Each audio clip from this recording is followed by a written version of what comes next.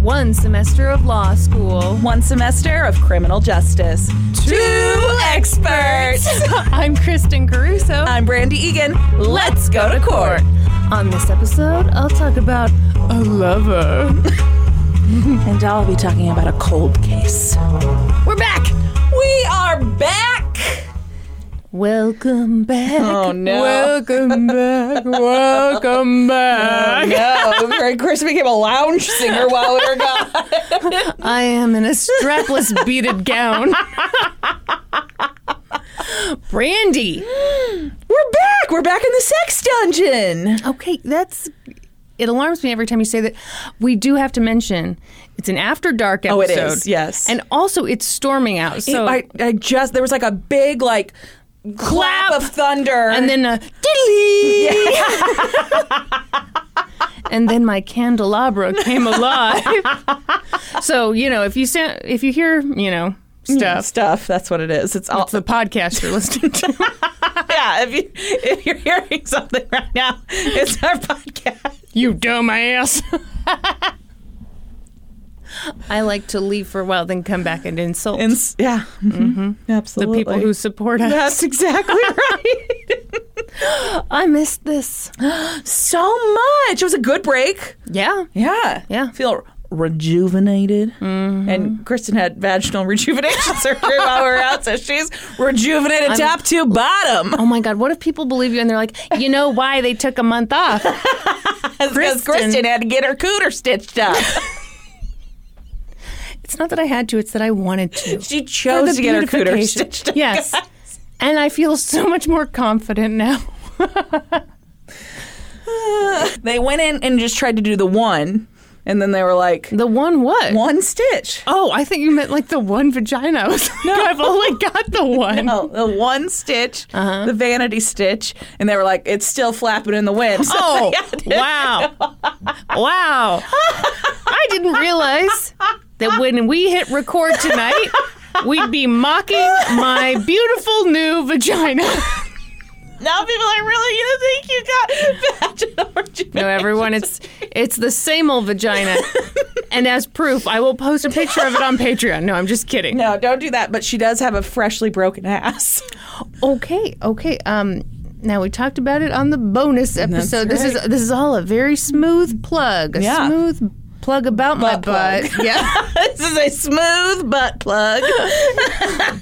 No, so we just recorded the bonus episode that went out in June. Yeah. And I told the story of falling directly on my ass down the stairs. So Kristen sent me a picture Brandy of her ass. Brandy requested a picture. She begged for a picture of it. And it looked horrible. And then there was also a bruise. My bruise has officially healed. Oh, thank goodness. It really did look very painful. It was incredibly painful. I've never experienced anything like it. I believe it. I felt like I about split in half. There's a hole back there. Tore a hole right in it. Oh, no, I forgot to silence my phone. Oh, God. Oh, jeez. What are you new? This is episode 177. Jesus Christ. How has this thing continued? We'll never know. Sorry, I've got an itchy ankle. Can you tell? I can tell that you're doing something over there, but I don't know what it is. Masturbating. Well, I can see both your hands. Unless you got one of those, Oh God. Those things. I know. You know what I'm talking about? Where someone else has the remote elsewhere. Yeah. That seems rude to whoever you're talking to. It would be super rude if you're trying to do a podcast right now and Norm's in the next room with your button. Let me assure you that on this family podcast, Norm is nowhere near your button. Norman doesn't have any kind of remote attached to my new or old vagina. Boy, how do I let you do this? We almost never discuss your taint. That's because I'm like Mary Poppins. In what way? Practically perfect in every way. Practically perfect means you don't have a vagina? It's just like smooth down there. Just like a Barbie smooth area. I mean, you do carry a very large bag. You're like her in other ways. That's right. And did you see my umbrella today? Yeah, you smacked yourself in the face with it. Smacked myself right in the face right as Norm was opening the door for me. And I said, you saw nothing. The most devastating part is like we just got one of those security systems that has the little video, and he's like, I got it on video. The video cut out right before she smacked herself. The moment of impact. We had a visit from a ghost in the middle of that ad. He brought us beverages. If the beverages are real, doesn't it mean that he was real? Ooh. A real boy the whole time? Okay, let's see. Okay, that's not bad at all. Yeah. Mm-hmm. Brandy talked me into a spiked Arnold Palmer, everyone. Yeah. Mm-hmm. So it's about to get crazy. Yeah, this, believe it or not, this is our first sip of alcohol this evening. Yes, someone asked on our bonus episode, what's the drunkest you've ever been? On an episode, it's like, no, we've never been drunk. We've sounded like we were drunk many times. Yes. Never actually been drunk. Yes. All right, are you ready to hear about a cold case? Yeah. Do you need a blanket? Oh my God, that's so stupid. I do like it when you do the cold cases. All right, shout outs to Dateline. Excellent episode hosted by Mr. Keith Morrison. That's absolutely correct. Yeah. A shout out to a certain Oxygen show. Snapped. Oh, maybe. We all know who you are, ma'am. Also to the website chillingcrimes.com. So I actually found this case on their website after I used them as a source on our bonus episode. So people can't see me. I know you're doing a lot of hand gestures. Ma'am, I know it's been a month, but just so you know, is this an audio medium? Yes. All right, here we go. Okay. Jody Holtz knew something was wrong the second she pulled up to the small house she shared with her fiancé in West Liberty, Iowa. It was on... What? You're already off the rails? What's happening? I already have a typo in here. What is it? Okay, well, this is what my notes say. Okay. It was almost 6:30 p.m. All right. It was almost 6:30 p.m. on October 13th, 1992, which is my stepdad Steve's birthday. And her fiancé, Corey Winnicky. He's much younger than her mother. Was due at work at 6. Corey was a bartender at Winks, a bar and grill in town that his grandparents owned. Corey loved his job, and he was very popular at the bar. He'd been a local high school football star. Oh, so he was like a stone cold cutie pie. And that popularity had followed him into adulthood. Jody knew that Corey wouldn't just miss work. So for him to still be home, something had to be wrong. Her concern grew as she saw their golden lab, Casey, running around outside off of his chain. And that concern turned into panic as she noticed their screen door was standing wide open. Now, a lot of people don't know what a screen door is. Shut up. No, they do because they listen to the podcast, and in that one episode, you over explained it. Now we all know. But for those of us who've forgotten, no, it's a double door. It's a French door.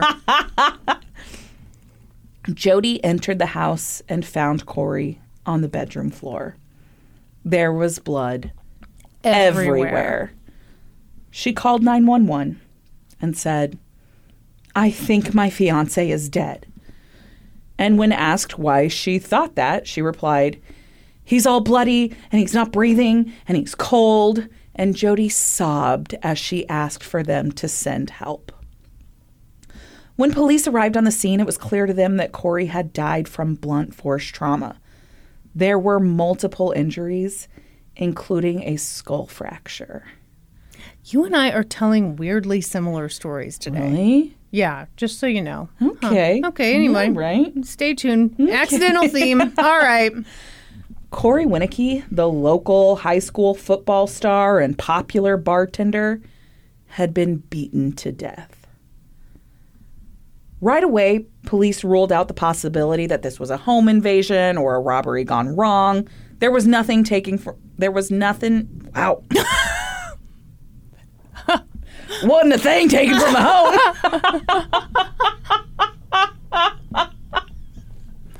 Brandy's been getting in touch with her southern roots. There was nothing taken from the home, and there were no signs of ransacking or anything like that.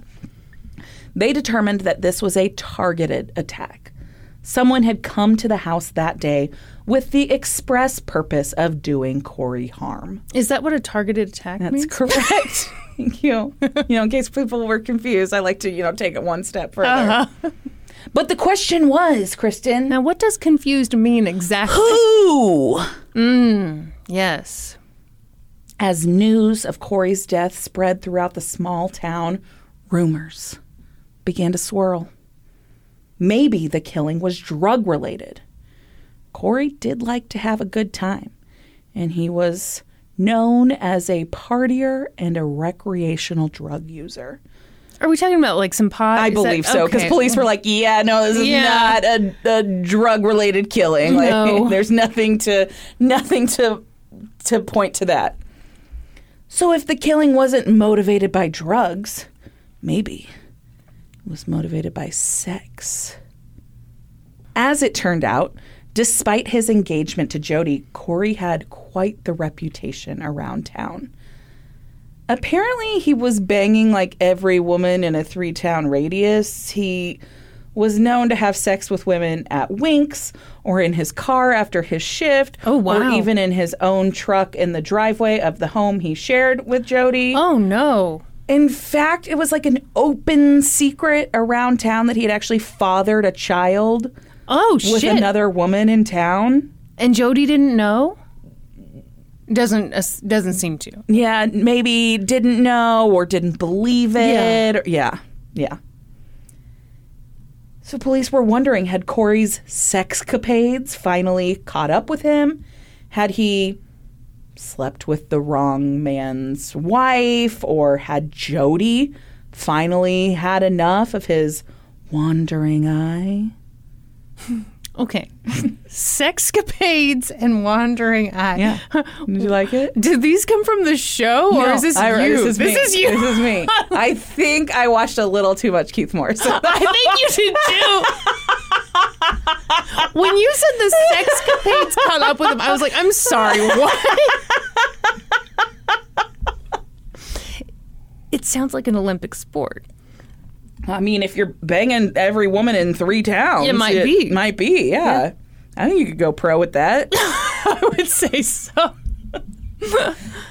But police talked with Jody that night, and she was cleared as a suspect. A suspect? Why do people think that we're drunk on these episodes? I don't know. We'll never know.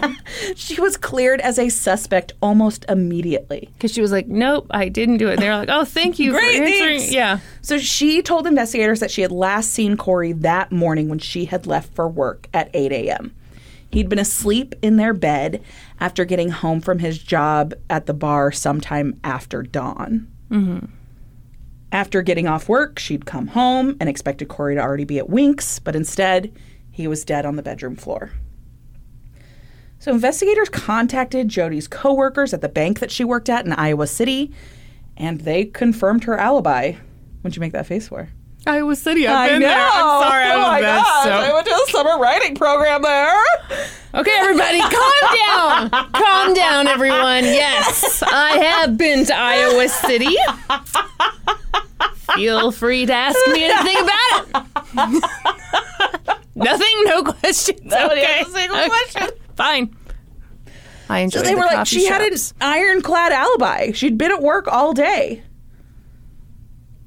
The following day, police got their first break in the case when the press, descended on the small farmhouse on the outskirts of town where Corey had been killed. So there's all of this press coming to the house, and a reporter is, looking around, outside the house. And this reporter finds a bloody bat on the side of the road. And so he like calls the police over. He or she. I'm sorry. I don't know that it was a man. I don't know why I said he. Because the patriarchy has you in its pocket. So they like call the police, and the police come over, and there is an aluminum baseball bat with blood on like the end of the bat. It had like white tape on the handle, and then it was a blue barrel, Power Flight heavyweight. Ah, yes. The white lettering had blood stains on it, but the bat had the barcode label like still attached to it, and it looked fresh. Like the corners weren't peeled up or anything. This did not look like a bat that had been used. So someone bought a bat, for this targeted hit. Correct. Which a targeted hit means they came there with the express purpose of harming Corey. And they walked through a screen door. Yes. Which is a everybody door following along. with a screen in it. So they looked into this bat. They were able to trace it to being purchased at a nearby Walmart, and that it had been on sale for $13 when it was regularly $15 because it was from the previous year's inventory. Okay. But they weren't able to see who had purchased it. They were able to send it off to the lab, but remember, it's 1992, so the tests that they could do at this point were kind of limited. They didn't find any fingerprints on it. They did test the type of blood that was on it, and it was a match to Corey's, and so they determined that this was the murder weapon. Right. So news breaks in the town that they've recovered this murder weapon, and this local farmer comes forward, and he's like, hey, I saw that bat. And this would be their next break in the case. So he told investigators that he had driven up and down the road near Corey and Jody's house multiple times on the day of the murder. And he had seen the bat appear that day. So, okay, they talk about this on this Dateline episode like this is a very common thing. So this farmer was like driving up and down this country road, like checking his fields. And so it's very common for them to do like a slow drive, see if there's anything in their field, see if there's anything that needs tending to, whatever. And so he'd done that once in the morning at like 9 a.m., no bat. But later in the day, like at 1 o'clock in the afternoon, he saw the bat. But he couldn't tell from the road that it was bloody. Right. He just saw the bat there. So that How gave him incredibly lucky is that to have a window? Yeah, so it gave him a window of time of when the murder had to have occurred. Yeah. Somewhere between 9 a.m. and 1 p.m. in case you aren't following along.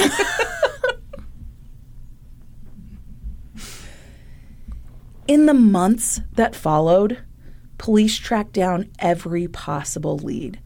They interviewed more than 400 people, including several women that Corey had been hooking up with at the time of his death, but the investigation went nowhere.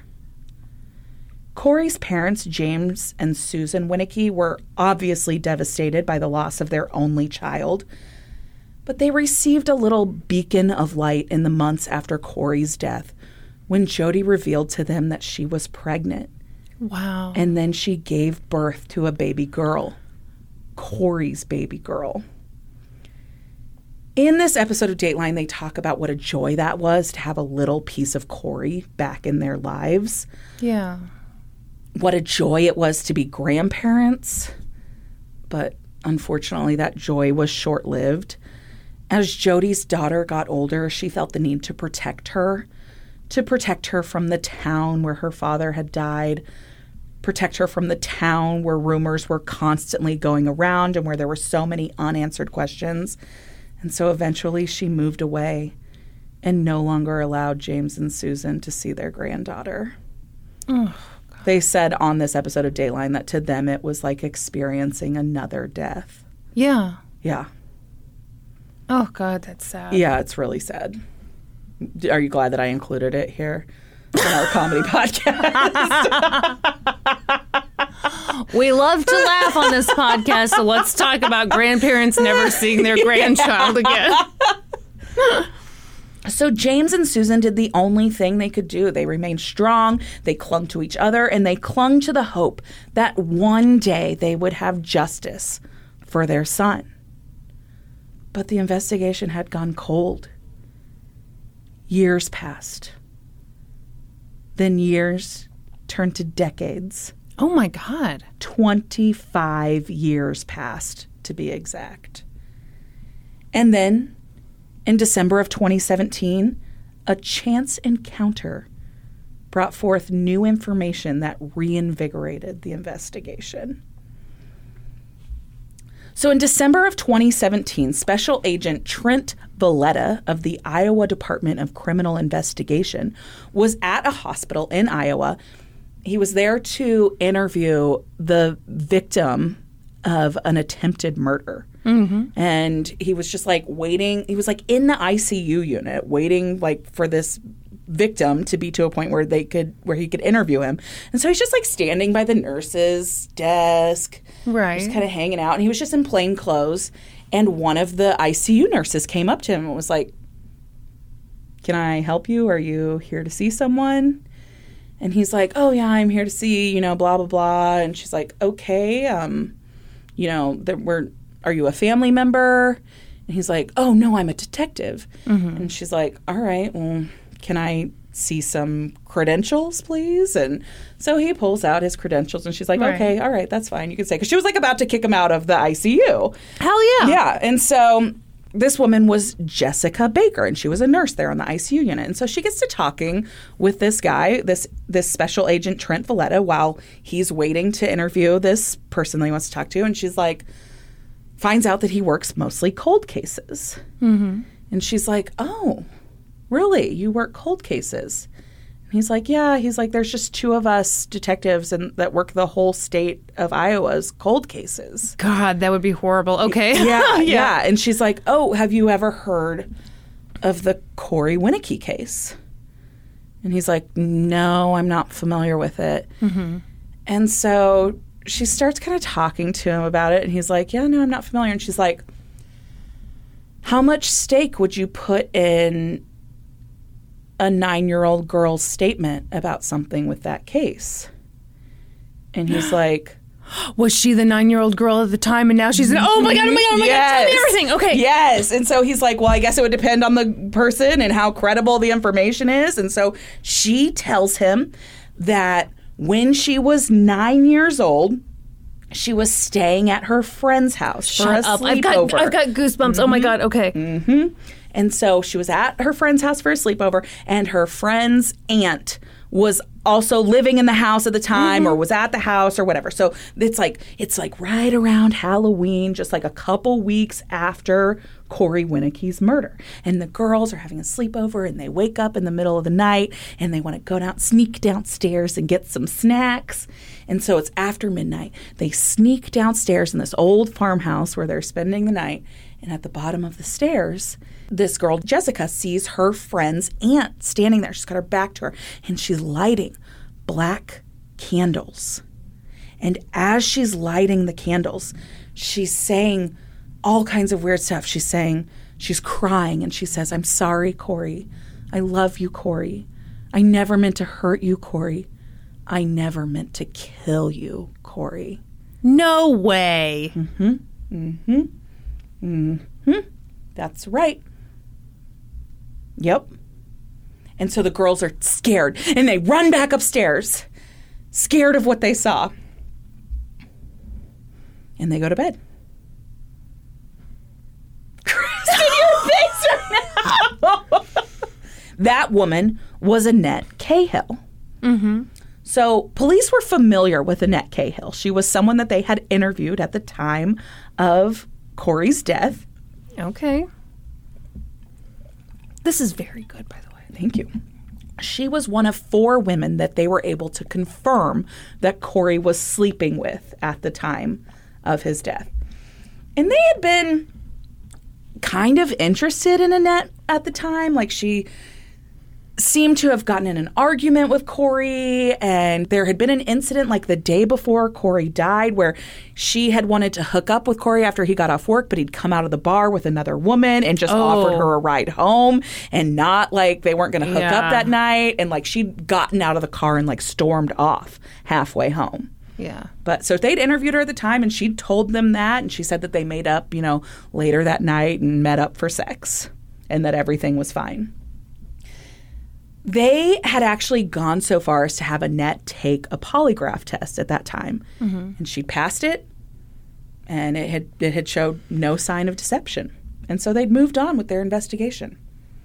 So now they have this woman telling them that all those years ago, she had seen Annette Cahill crying over black candles, saying, "I'm sorry, Corey. I never meant to hurt you, Corey. I never meant to kill you."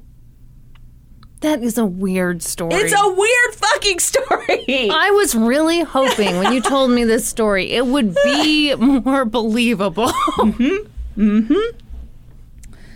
So they're like, I don't know, maybe this is enough. Maybe we should. So this guy this detective's like, I don't know, maybe I should look into this case a little bit and circle back. And so he reads through it, and he reads that they had looked into Annette at the time, and he's like, yeah, might as well. Can't hurt to track her down, right? Yeah.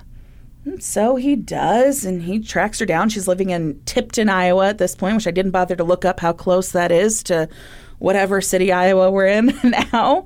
But he looked in through her living room window, and he saw her standing over black candles. Woo! So at one point, when he was determining if there was enough behind this story that Jessica was telling him, he was like, did you tell anybody else about this at that time? And she had gone home the next morning and told her mom about it. And so police... Well, that's something. So police... Yeah. So he followed up and talked to her mom, and her mom told the exact same story and was like, yeah, she came home that next morning, was very freaked out, told me this story. She said she told the exact same way Jessica had, and she said, but I was scared. I didn't want to get involved. This was like a very big topic in town at the time, and I was afraid for our safety if we were, pointing somebody out as a suspect. And so I told her that the police would solve the crime and that we didn't need to be involved. Oh, boy. And so they'd never done anything with that information for 25 years. Shit. So they tracked down Annette Cahill, and she tells a little bit different story 25 years later about how involved she was with Corey Winnecke. By her recollection now, they were madly in love and about to skip town together. They were meeting for sex 5, 6, 7 times a week. Well, this guy was just a sex addict, Well, right? obviously, right? Yeah. Yeah. He was in the sexcapades, the sex Olympics. That's exactly right. And so initially she was very open. She talked to the investigator. She came down to the station and did a formal interview with him. But she did something weird in the interview. They sit down in the interrogation room. And they're like, we just want to go over some stuff. We're just, following up on some stuff, just trying to put fresh eyes on this cold case. And she's like, yeah, I'll answer whatever you want. I have about 1 hour. So whatever questions you want to ask me, make sure they fit into 1 hour. And so to investigators, apparently this is like a huge red flag. This is somebody who's trying to control the situation and tries to put a border on it, a timeline on it. And so immediately they were like, okay, all right. This woman's she's got something to hide, is what they thought that meant. Maybe she had a hair appointment. She had to get to work, is what she said. That's really interesting, though, that's... It's a major red flag, apparently, in an interrogation. Okay. And so they interview her for about an hour, and then they tell her she's free to go, and they want to schedule another interview with her. And they're like, can you come back tomorrow? And she's like, absolutely, I'll come back tomorrow. We'll finish this up. Only... the next day she calls and cancels, so she's too busy. But the detective is like, nope. And so he just shows up at her house. It's like, hey, I'd like to talk to you some more about what you know about, Corey Winnecke and everything. And she's like, that's fine. I'll answer more questions for you. And this is all just audio recorded. He had like a recording device. There's no video of this. But she's like, that's fine. But you know what? I'm not going to get into... I only want to talk about pertinent stuff with you. I'm not going to talk to you anymore about, how many times we had sex or where we were meeting up for sex, because it doesn't fucking matter. And so he's a little bit upset with her tone at this point. And he's like, and he goes, listen. He's like, that's where I'm the detective and you're not. I will decide what's pertinent and what's not. Ooh. Yeah. Oh, okay. Woo. And so they talk for a little bit, and then he brings up Jessica Becker's story about seeing her with the black candles and what she said as she was lighting them. And she stood up and she said, "Leave. I'm calling my lawyer."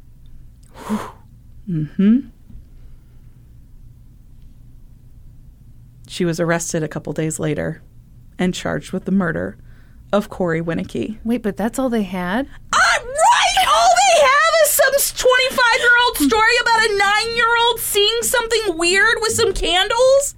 I think this is cocoa nuts. That this was enough to arrest a woman and charge her with murder. And the thing is, like, it could very well be true. Oh, could be true. But it sounds kooky as shit. Yeah, and I mean, she could have seen that. I guess I don't think that necessarily is enough proof that she fucking murdered anyone. She very well could have seen her and said, "I'm sorry, Corey. I never meant to hurt you, Corey." Mm-hmm. That's all you got, and you're charged with murder? I find this very alarming. Extremely alarming. Because you go around saying that all the time. And No. all your candles are black. I don't own a single black candle. I know, you dress in black. I but don't decorate in black. No. Got a lot of navies, a lot of teals. I like a light, airy home. You sure do. That's right. Matches my insides? I don't know. You're light, airy insides. You're like a moose inside, not like the animal. Sorry, that sounded terrible. Oh no, don't spit. Thanks for saying I'm like a moose, Kristen. Inside. The moose inside you. What sound did moose I'm make? like moose, moose, moose, Moose, moose. I'm like a Milky Way inside. No, I'm like what's the Three Musketeers? I'm like a Three Musketeers. You should break me open. I've got that fluffy nougat. That's not a nougat. That's just like a marshmallow Okay, you fluff. fucking look up what they call a Three Musketeers right now. Okay, It is I'm gonna a look it nougat. up. Be prepared to eat nougat. You be prepared to eat nougat. Oh no, I went to the Three Musketeers Wikipedia page. Excuse me. D'Artagnan. He's my favorite musketeer. It doesn't say anything about nougat Yes, here. it does. It says French historical adventure novel. Okay, let's see here. Suck on this. What does it say?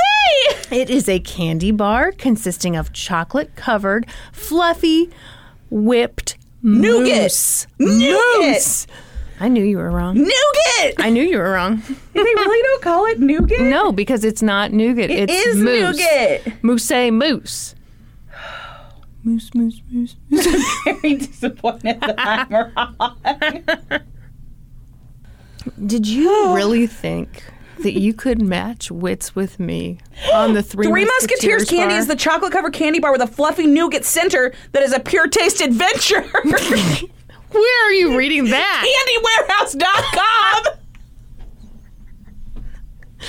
Okay, would you have to go to page 20 of the internet for that? No.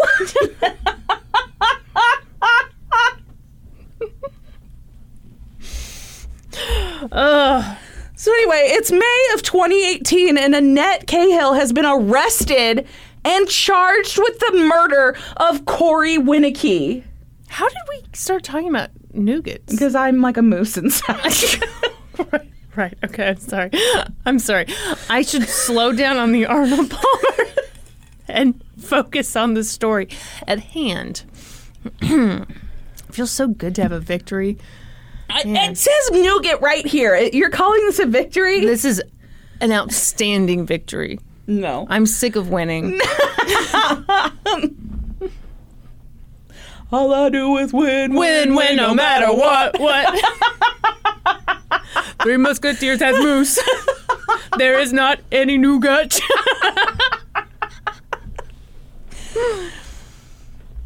So in 2019, Annette Cahill went on trial for the murder of Corey Winicky, based almost entirely on the story of a 9-year-old girl. Okay, this is fucking alarming. Getting uncomfortable. Yes.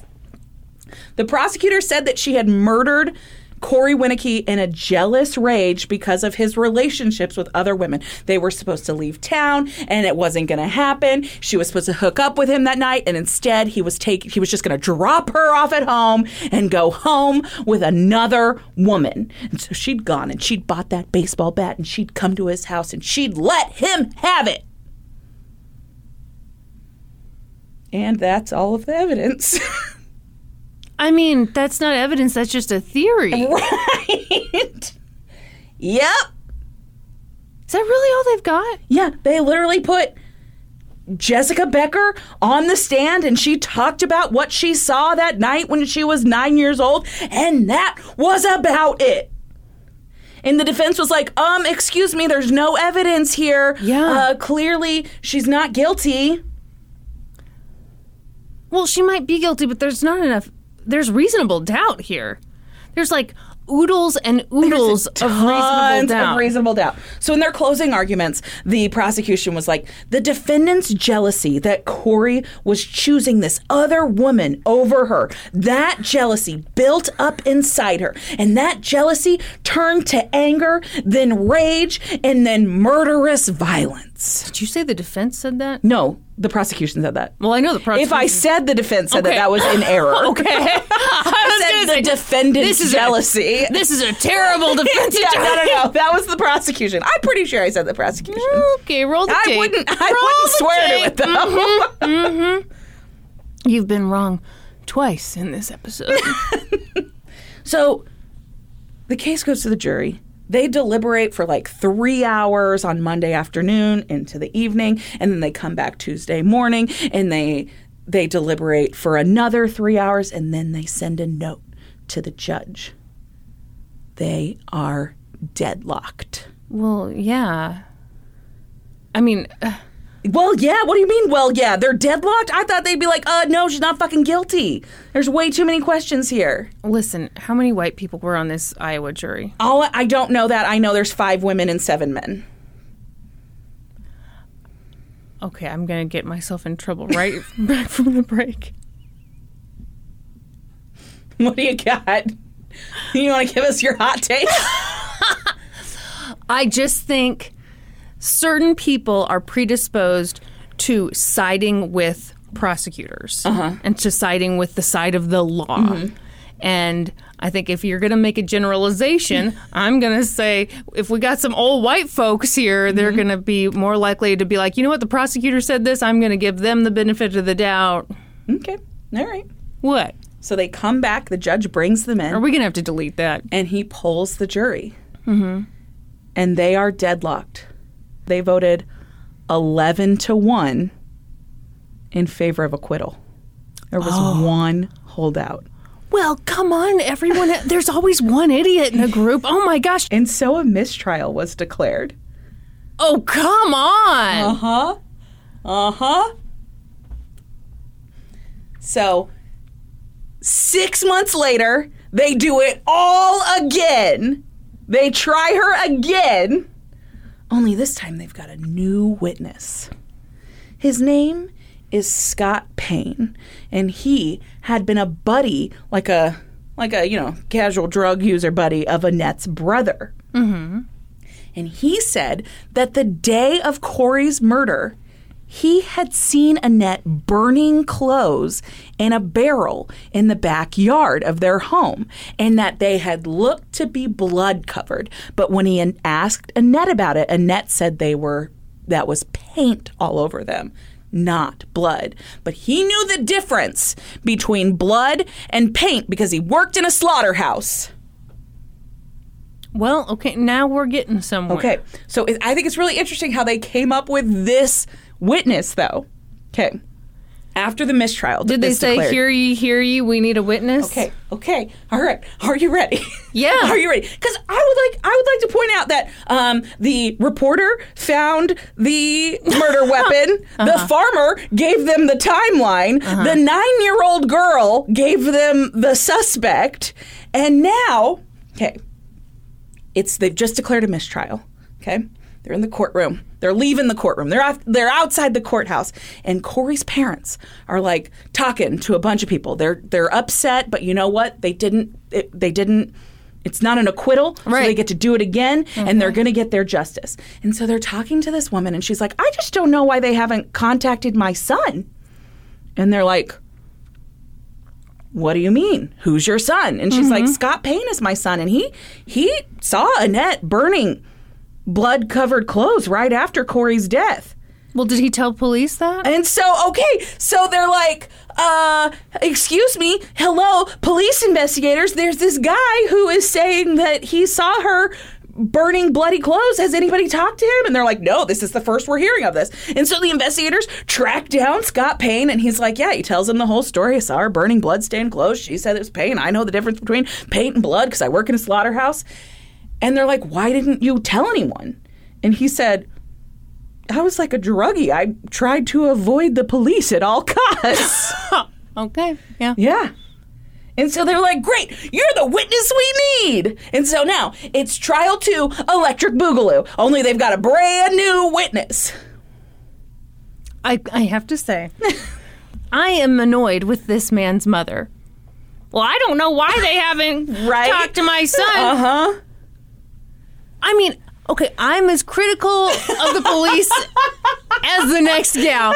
But, like, they're not psychics. Right. Yeah. You know what I think what it is?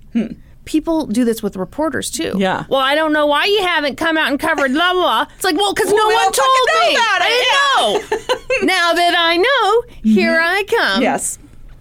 Okay. So, second trial is underway. It's 6 months later. The prosecution is like, hey, Annette killed Corey in a jealous rage due to his engagement. She'd finally decided he wasn't going to leave Jody. They weren't going to leave town. And then he was banging other women, you know. And they tell the jury how Corey was beat 13 times with that aluminum baseball bat. And that all of those 13 blows were inflicted while he was alive. They talk about how that bat had been found, where it had been purchased, how cheap the murder weapon was. You know, really grabbed their emotions and all that. I mean, is the cheapness of the murder weapon supposed to be? I think it's supposed to be like, she didn't, you know, she just went and spent $13 on an aluminum bat, and that's how much it cost to end his life. Oh, you know what? That does. Yeah. Okay. That's, right? yeah. All right. I'll stop being an ass. That does get me. That's right. And then, again, they called Jessica Becker to the stand, and she talked about that night when she was 9 years old, and she crept down the stairs and saw Annette lighting the black candles. Stop it.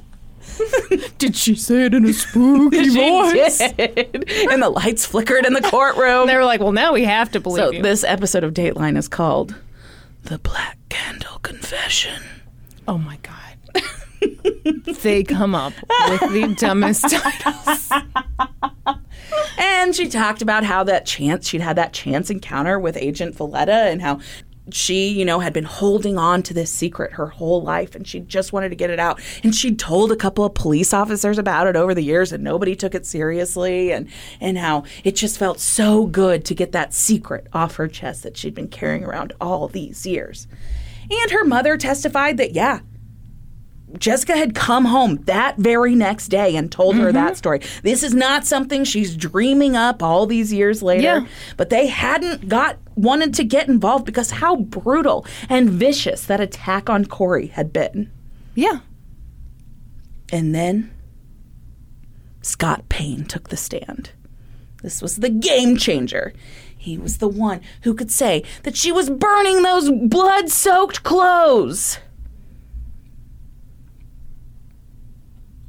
And then the defense talked about how Annette had an alibi, and how could it have been possible for her to kill Corey. She was just this one small woman, and he was like a 230-pound man. And all of those blows had been inflicted while he was alive. How had she subdued him? How big was she? She was small. Did she have any defensive wounds on her after the murder? Do you know? I don't know. I mean, she must not have had visible ones. Mm-mm. Yeah. I mean, that is weird. Yeah, I agree. And they pointed out that Corey had been found with 4 hairs in his hand. And the prosecution didn't bring him up at all. They never said, those are Annette's hairs. They don't even know if they'd ever been tested or if they'd been deemed to be similar to Annette's or different than Annette's because they'd never been tested. So if those hairs were hers, don't you think the prosecution would be telling you about them today? I sure think so. I think the defense does a great job here. Yeah. Yeah.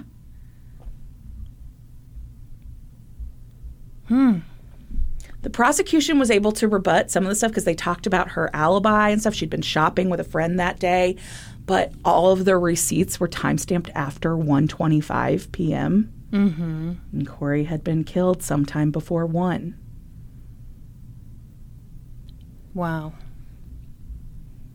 So the case goes to the jury, and they deliberate. For a few hours, they're deliberating, and then they send a note to the judge. They're deadlocked. Yeah. And the judge asks them to go home and sleep on it. Yeah. Please, don't do this again. And so they did, and they come back the next day, and they deliberate some more, and then after 16 hours of deliberation, the jury announced that they had finally reached a unanimous verdict. They found Annette guilty of second-degree murder. Really? Yes. Oh, my God. I can't fucking believe it. Okay, do we know, what the split was? I do not. But how I believe it's the Dateline episode puts it, they compromised on a second-degree murder conviction. See, this is the stuff that makes me so nervous because eventually people just want to go home. Yes. And if there's one person or even 2 or 3 who are getting stubborn, sometimes it's like people forget what the stakes are. Yeah. You shouldn't always compromise. No. Annette Cahill was sentenced to 50 years in prison. Whoa.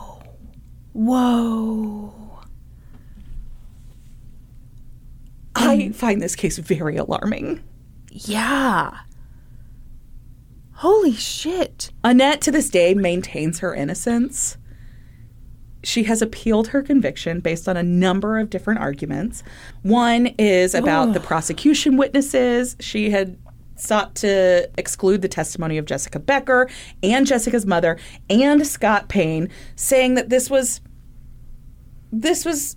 was no proof that any of this was true. This is just the word of people. So they wanted to exclude that testimony and they weren't able to. No. This appeal talks about Jessica's testimony, specifically in the layout of the farmhouse that this supposedly happened in. So the story that Jessica tells on the stand is that she walks down the stairs and they peer into the dining room from the bottom of the staircase. And there Annette is lighting the black candles and saying, "I'm sorry, Corey. I love you, Corey. I never meant to hurt you, Corey." Only, according to Annette, the dining room is not visible from the bottom of that staircase. Okay, so to me, that's not a huge smoking gun. Mm-hmm. Just because I feel like Yeah, she's just misremembering a detail where they turned the corner. And, a minor detail. Yes, yeah. Another reason that she wanted to exclude this testimony is because they actually questioned Jessica about other details about that house and about that sleepover, and she was able to recall none. She couldn't say what date it was. She couldn't say if there were other kids present. She couldn't describe the layout of the house in any way. Again, not alarming. 9-year-old girl, right? Well, I just think, you know what it reminds me of? It reminds me of like when people are trying to recall traumatic events, usually like sexual assault and things. And like people get all hung up on, well, they don't know the exact date. They don't remember what they had for dinner that day. But that traumatic event is locked in. She also appealed based on the lack of testing that had ever been done on those hairs that were found in Corey's hand. She also appealed based on the fact that she couldn't have been one person who attacked a 230-pound football player when she was this tiny woman. Logistically, it didn't make sense. Yeah. I don't get that. I mean, he would have had to have been She also really out of it, or she attacked him when he was asleep. The first blow happened while he was asleep. He gets up out of bed, and she's able to hit him more because he's... That's the only way that I see it as being possible. Even then, it's kind of a long shot, Yeah, right? I agree. Yeah. Because he wasn't found in bed. He got up out of bed. He was on the floor. Was there blood in bed? There was blood spatter all around the room. Oh, okay. So okay. Well, I mean, maybe it is possible if you see. This is why this case is such a mess. I mean, maybe it is possible you go in when someone's sleeping and you just attack, and if you land hard enough blows quickly enough, maybe you can overpower him. Yeah. Yeah. That's what I did to Norm. That's not funny. Sorry.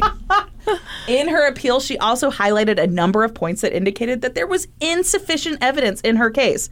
She never confessed to the murder. Never to anyone. There's no one's ever heard her say. She's never told anyone.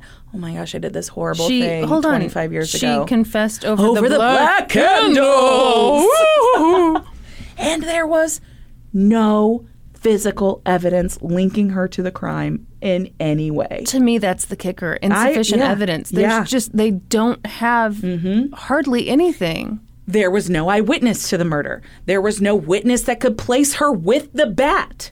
There was no witness seeing her buying it. There's no witness saying they ever saw her with the bat. There's no witness saying they saw her walking along the road and drop the bat.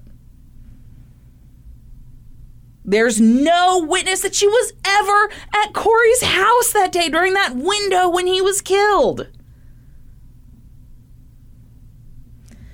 The appeal argued that the only evidence the prosecution had was the testimony of Jessica and the testimony of Scott. So Annette requested that her conviction be set aside. And her appeal was denied. And she remains in prison. Yeah, I mean, that's the thing. Once they have their claws in you, you're not going anywhere. When they denied her appeal, the court noted that the evidence was not overwhelming, but when viewed in the light most favorable to the state, they are unable to find that it falls short of the substantial evidence threshold. I don't know, man. I agree. This case is so alarming to me. Yeah, this is scary as shit. Yeah. And that's the story of a cold case. Damn it. Yeah. You know, one of the things I like about cold cases, when we talk about them on here, is like usually, it takes forever to get justice, but when a crime is solved 25 years later, usually it's because they've got the right person. Like something has happened, the DNA test, just something big. This is not something big. No. There are so many questions. There's so much reasonable doubt in this case. Man, that's scary as fuck to me. They're going to get you, Brandy. Whew. Whew. All right. Do you have anything as compelling as the Black Candle confession for us, Kristen? No.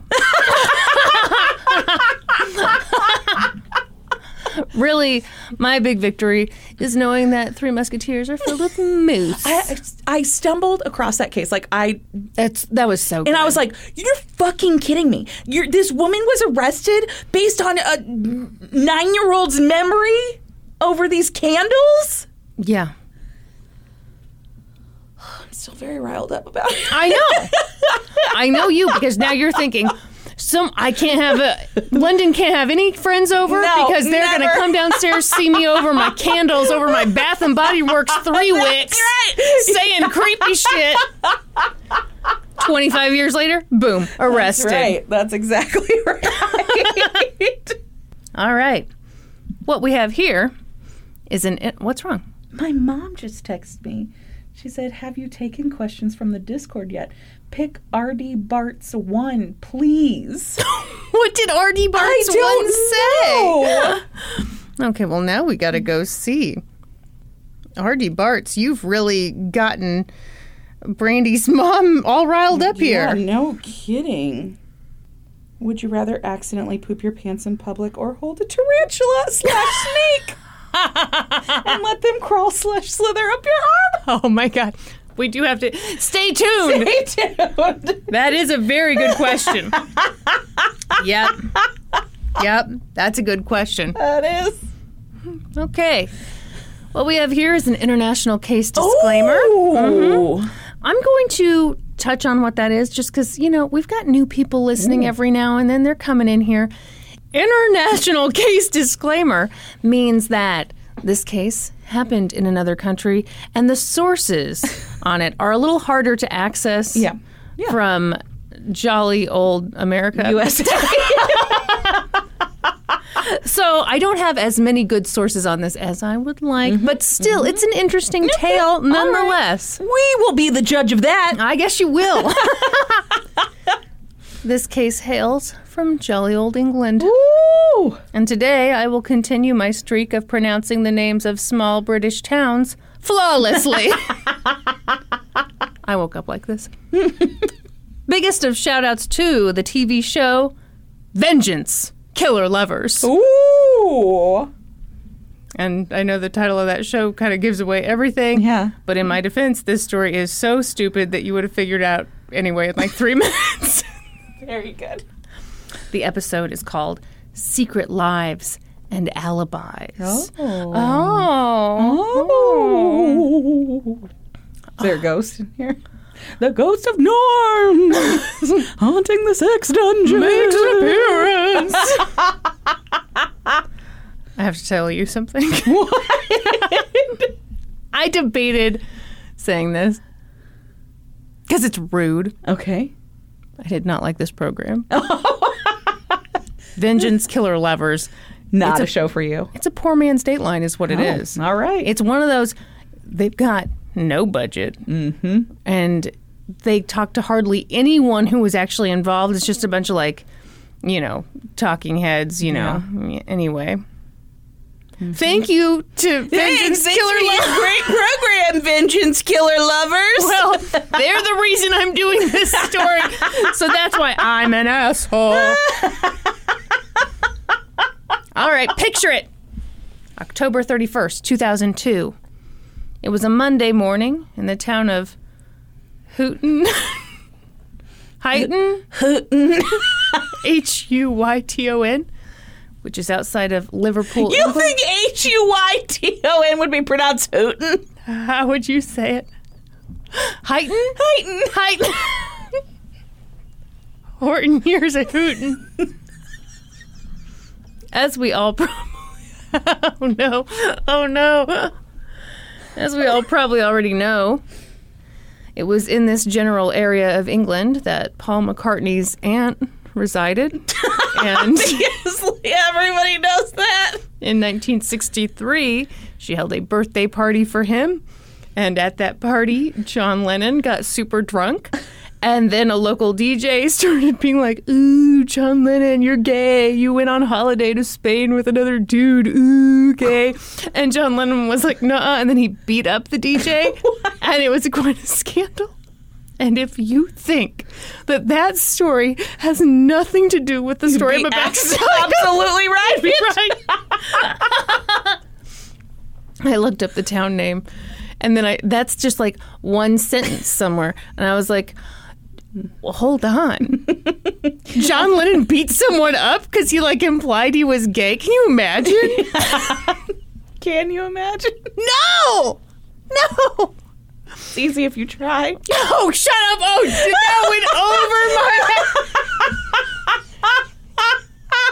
head. Imagine all the people saying that you're gay.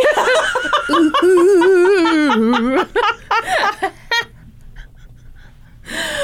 I'm just saying, man, the homophobia, even just a little while ago, was real intense. Okay, back to 2002. Okay. So John Lennon, no, I'm kidding. Well, he was dead by then. Whoops. Sorry. All right, everybody following along. John Lennon's dead. Screen doors are doors with screens in them. Okay, remember it was a Monday morning. Yes. And a warehouse was about to open. And one of the dudes who was interviewed for the TV show Vengeance, Killer Lovers, made a very interesting point that I'd like to share with you now. Mm-hmm. This warehouse, it was located in an industrial area. You know, so few warehouses are located in industrial areas. It wasn't one of those warehouses that you find at the end of a cul-de-sac, okay? The owner of the warehouse, which was located in an industrial area, was a man named Stephen Canavan. He arrived about 9, and he immediately spotted something disturbing. There were bloody footprints leading out of the building. So Stephen followed the bloody footprints to the back of the warehouse, where he discovered a gruesome scene. A man lay dead on the floor. Okay, I about fell out of my chair because literally on the episode of this TV show, the narrator said there was blood everywhere. Must be a fan of the show. And now I'm destroying their self-esteem by making fun of the show. So Stephen called the police, and he was like, hey, there's a dead body at my warehouse. And when the police heard that, they contacted the Major Incident Room. Oh. Okay. I thought about this a lot. That's like the one British term that I don't think is cooler than what we say over here. I would agree. Major Incident Room. I mean, it sounds like it's you shit your pants in a room, right? Like that's what that's a major incident in my pants. Don't go in there. That's the Major Incident Room. Oh my God, what if we made signs for our bathrooms that said Major Incident Room? This podcast is not very highbrow. It's not. And that is your fault. Oh, yeah, it's my fault. I'm not the one who got vaginal rejuvenation surgery. I didn't either. My vagina's just as floppy as it used to be. Because I'm confident. More to love. You have more vagina to love? What isn't that what people say when there's just more to love?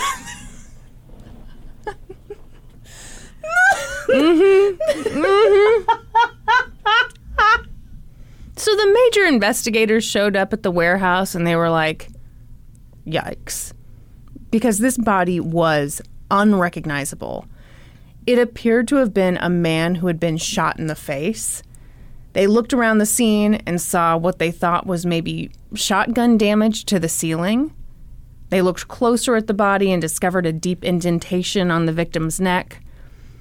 It looked like the barrel of a gun had been pressed against his skin.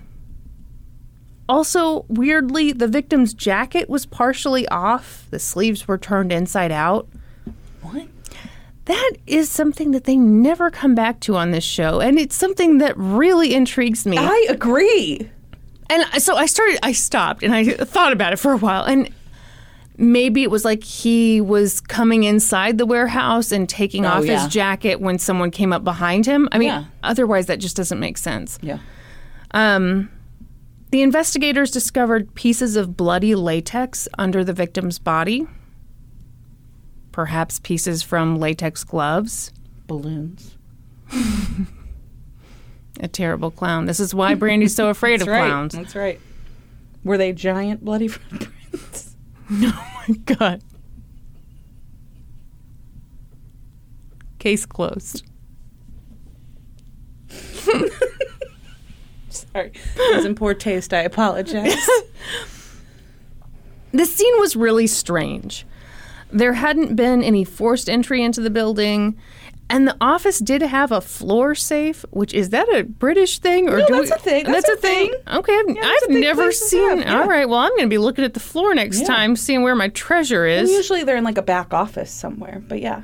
Okay, so I'll bust into the back office. Almost like a hatch. Okay, yeah. You open. Yeah, so that's what they said. Like, the cover of the floor safe had been removed, but there didn't seem to have been any attempt to, like, find the keys to the safe.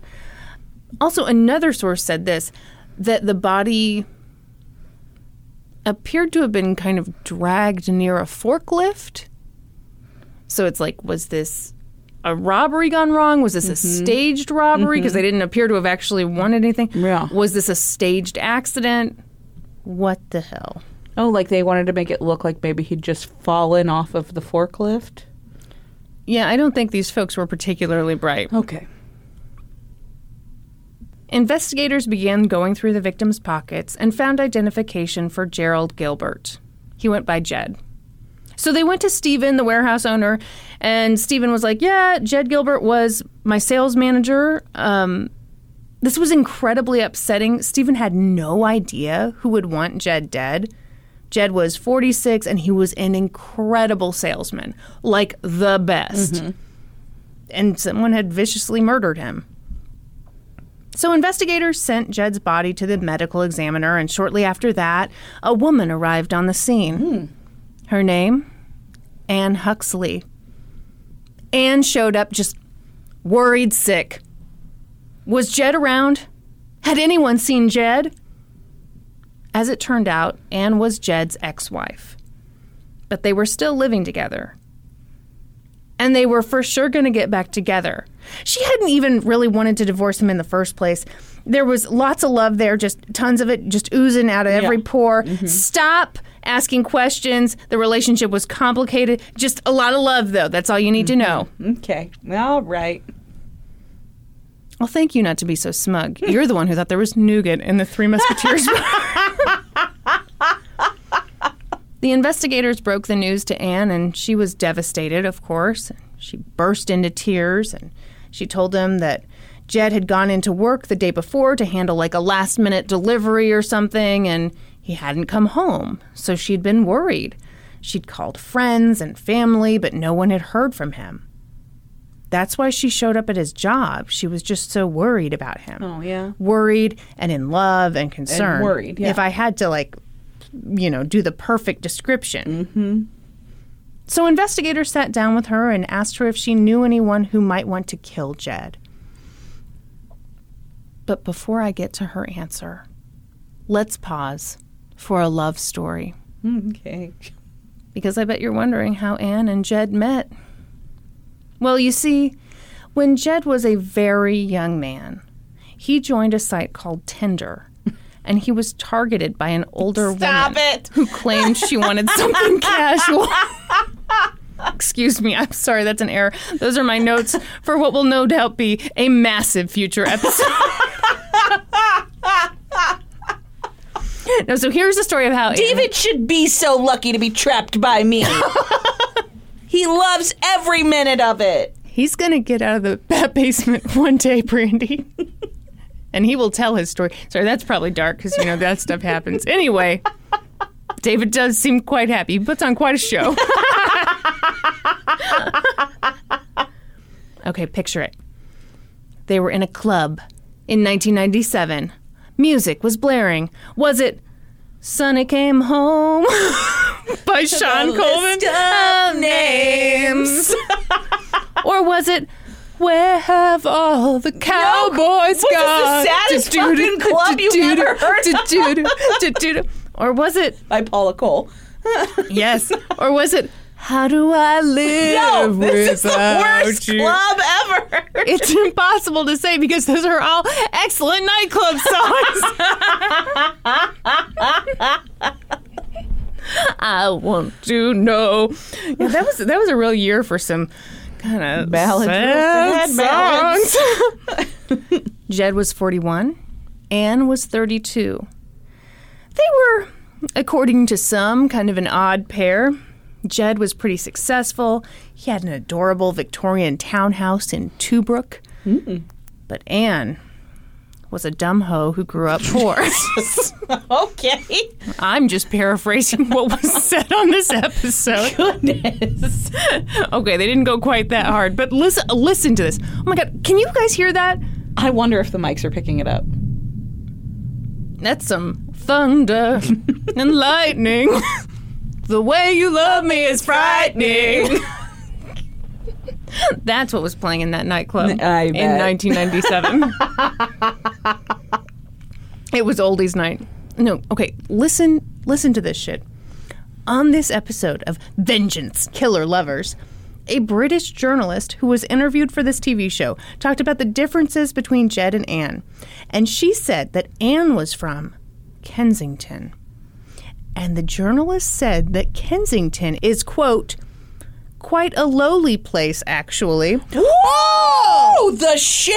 Holy shit! Right? Wow! Fuck, I hope no one listening's from Kensington. Right? Wow. Okay. I have noticed this about some of the British TV shows. They're pretty honest. American crime TV shows? No. Every small town is just charming. It's lovely, even when it's picturesque. Not. Mm-hmm, yes. Mm-hmm. The kind of community where everyone leaves their doors unlocked. I'm not used to the honesty when it comes to like the town. I was like, holy shit. Also, I feel like you can only say that if you're from Kensington. So that journalist better have been from Kensington. Or else I'm telling her mom. Sorry, I just spat everywhere. I believe it's pronounced mum. Mum. So, quite a lowly place actually means that it was working class and poor. Also, Anne had been divorced twice and she had a son and daughter. Jed, in contrast, had never been married, didn't have kids, and was just living the good life in his very cute Victorian townhome. Have I mentioned that it was very cute? I was quite taken with the B-roll. But for all this talk of differences, you should know that Jed and Anne had one big thing in common. They loved business. They enjoyed money. In fact, they wrote a song about it. It went, money, money, money, money. Anne had an entrepreneurial spirit. That's a hard word. It's a hard word. You know, every time I say it, you make fun of me. Well, because that one time you said, entrepreneurial. We had an entrepreneurial spirit.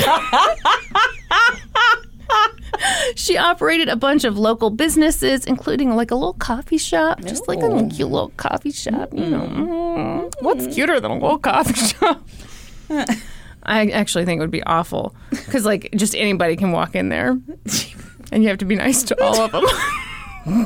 Like any job in the service industry, Kristen. That's why I'd be so terrible. Some of the stories you have, I'm just like, oh my God. I'd become a gun owner. Man, Jed was super into Anne. She was cute and had shiny brown hair, the kind that looks like it doesn't even have to be blow-dried. What a bitch. I know. You know, our friend Laura growing up. Best hair. The best hair. Let me tell everyone what she would do.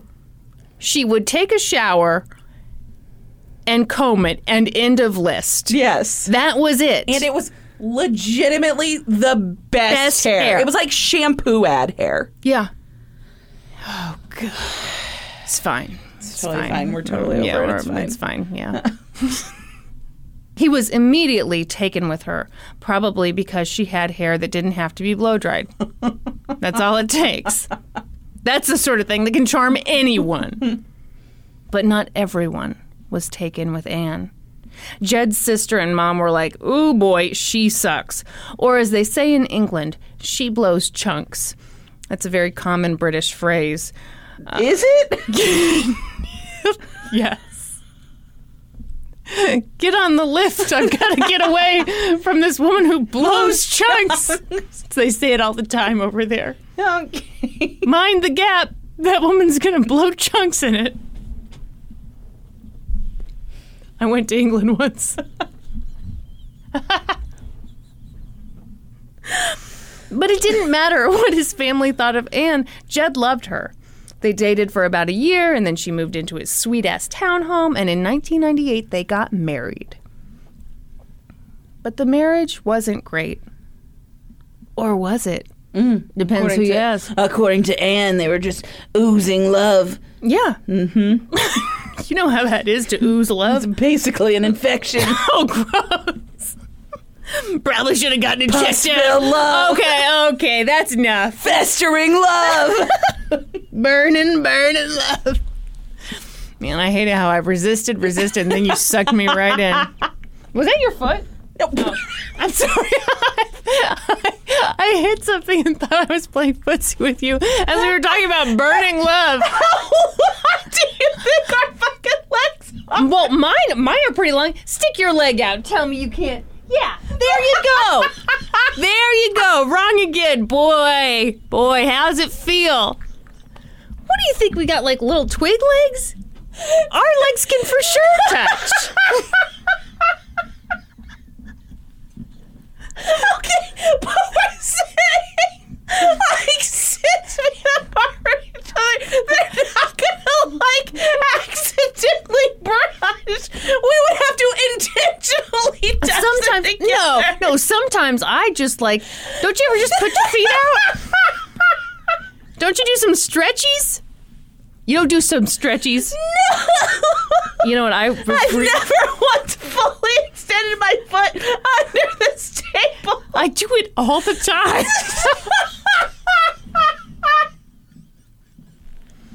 You know what they say. You should stretch every day, Brandy. I'm sorry, you go to like 2 weeks of yoga class and now you're a stretching expert.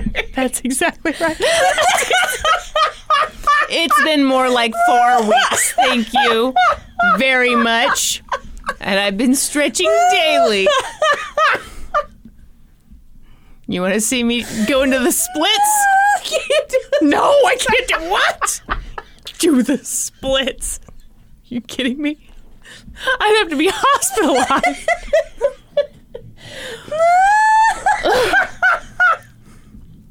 Anyway, so their marriage was good. Are you hot? I'm hot.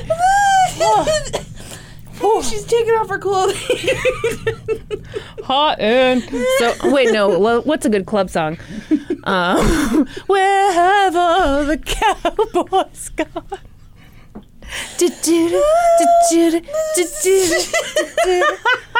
I can't remember the rest of the words. I love that song. Do you think people will listen to this shit show of an episode and be like, they should have taken more time off? Clearly they came back too soon. This is not fully cooked.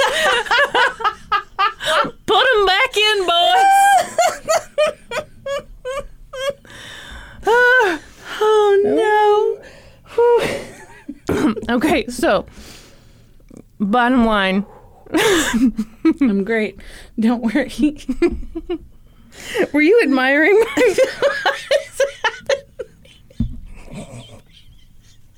You admiring what I got up here? I was checking out your ample bosom. Yeah. Mm-hmm. Looks like you have like a spot on your nip. Really? The other one. Oh my gosh, what did I do? Oh. I mean, I dropped some liquid like right on the nip. Oh my gosh. I hope that comes out. Otherwise, this shirt's a goner. I mean, unless do I make another stain on the other side and then people are just thinking like... What would people be thinking? That they're just like seeing some nips. It's weirder to only see one. What? You're right, it is. Yeah, so don't give me that look like I'm being weird. Okay, so, bottom line, after 4 years of marriage, they got divorced. I'm not laughing at the divorce. I've just still got the giggles from earlier. Anne never moved out of the townhouse, but they did sleep in separate rooms. So they were like roommates who used to be married to each other. But weren't anymore. Doesn't that sound fun? That sounds fucking terrible. Is that not like the biggest nightmare? Yeah. Oh. So it sounds kind of awkward. And it was, especially when Anne started seeing new guys and bringing them to the townhouse. What? Well, I mean... What? Got something to say? It's kind of Jed's townhouse, so... Well, no, they were married. I mean... Jed had the townhouse before they were married. But don't you get... how's that work? Once you get married, doesn't it become... I guess. I don't think it's a great move. That's all I'm saying. So, was it super awkward when that happened, or was it super freaking hot? Well, it was obviously pretty hot because at some point Anne wanted to get back with Jed. Sorry. It wasn't hot. I just said that. In the summer of 2002, leading up to Jed's murder, Anne and Jed reconciled. But as the narrator of Vengeance Killer Lover so wisely pointed out, any hopes of reconciliation are lost after Jed is found brutally murdered. What? I mean, fucking obviously, man. What? Fun fact, you can't get back together with someone after they are deceased. We don't have the technology. Oh my gosh. Is that not the dumbest thing you've ever heard? Yeah, I can see why you didn't like the show. Like, hold the phone. Once he was brutally murdered, they could no longer get back. I see. Yes, Yeah, thank you for spelling that out. That does hit pause on things, doesn't it? So now that you have Anne and Jed's backstory, let's go back to the day that Jed was found murdered. Investigators were talking to Anne and asking her if she knew anyone who would want Jed dead. And as it turned out, she most certainly did know some people. You see, Jed was a gambler, and he was not a great gambler. He owed money to several casinos. In fact, Jed's gambling was the reason they divorced. Anne had been worried their house would be foreclosed on, so they divorced even though they didn't want to and were still very much in love. This is all Anne's narrative. It's the truth. Okay. You bitch. So, please, let's all start a corkboard in our minds where we can put up unflattering pictures of murder suspects and tie them together with red string. Yes. First picture, all the local casino owners. We will accept a group pic. Okay, right there in the middle. Uh-huh. Okay. And also mentioned another suspect. She said that Jed had stolen from the company he worked for. He'd stolen 11,000 pounds from his job. How'd he carry all that? Oh my God. You know what the worst part of this is? I was like, okay, at this point, Brandy is going to make a stupid joke about pounds. And I was prepared for it because I thought I knew what your joke would be. I did not know it would be that. So thus I am unprepared. Man, that stings. That stings. I thought you would say 11,000 pounds of what? And I would say 11,000 pounds of U.S. dollars. Damn it. Anyway, so he'd stolen 11,000 pounds from his job, and boy, were his arms tired.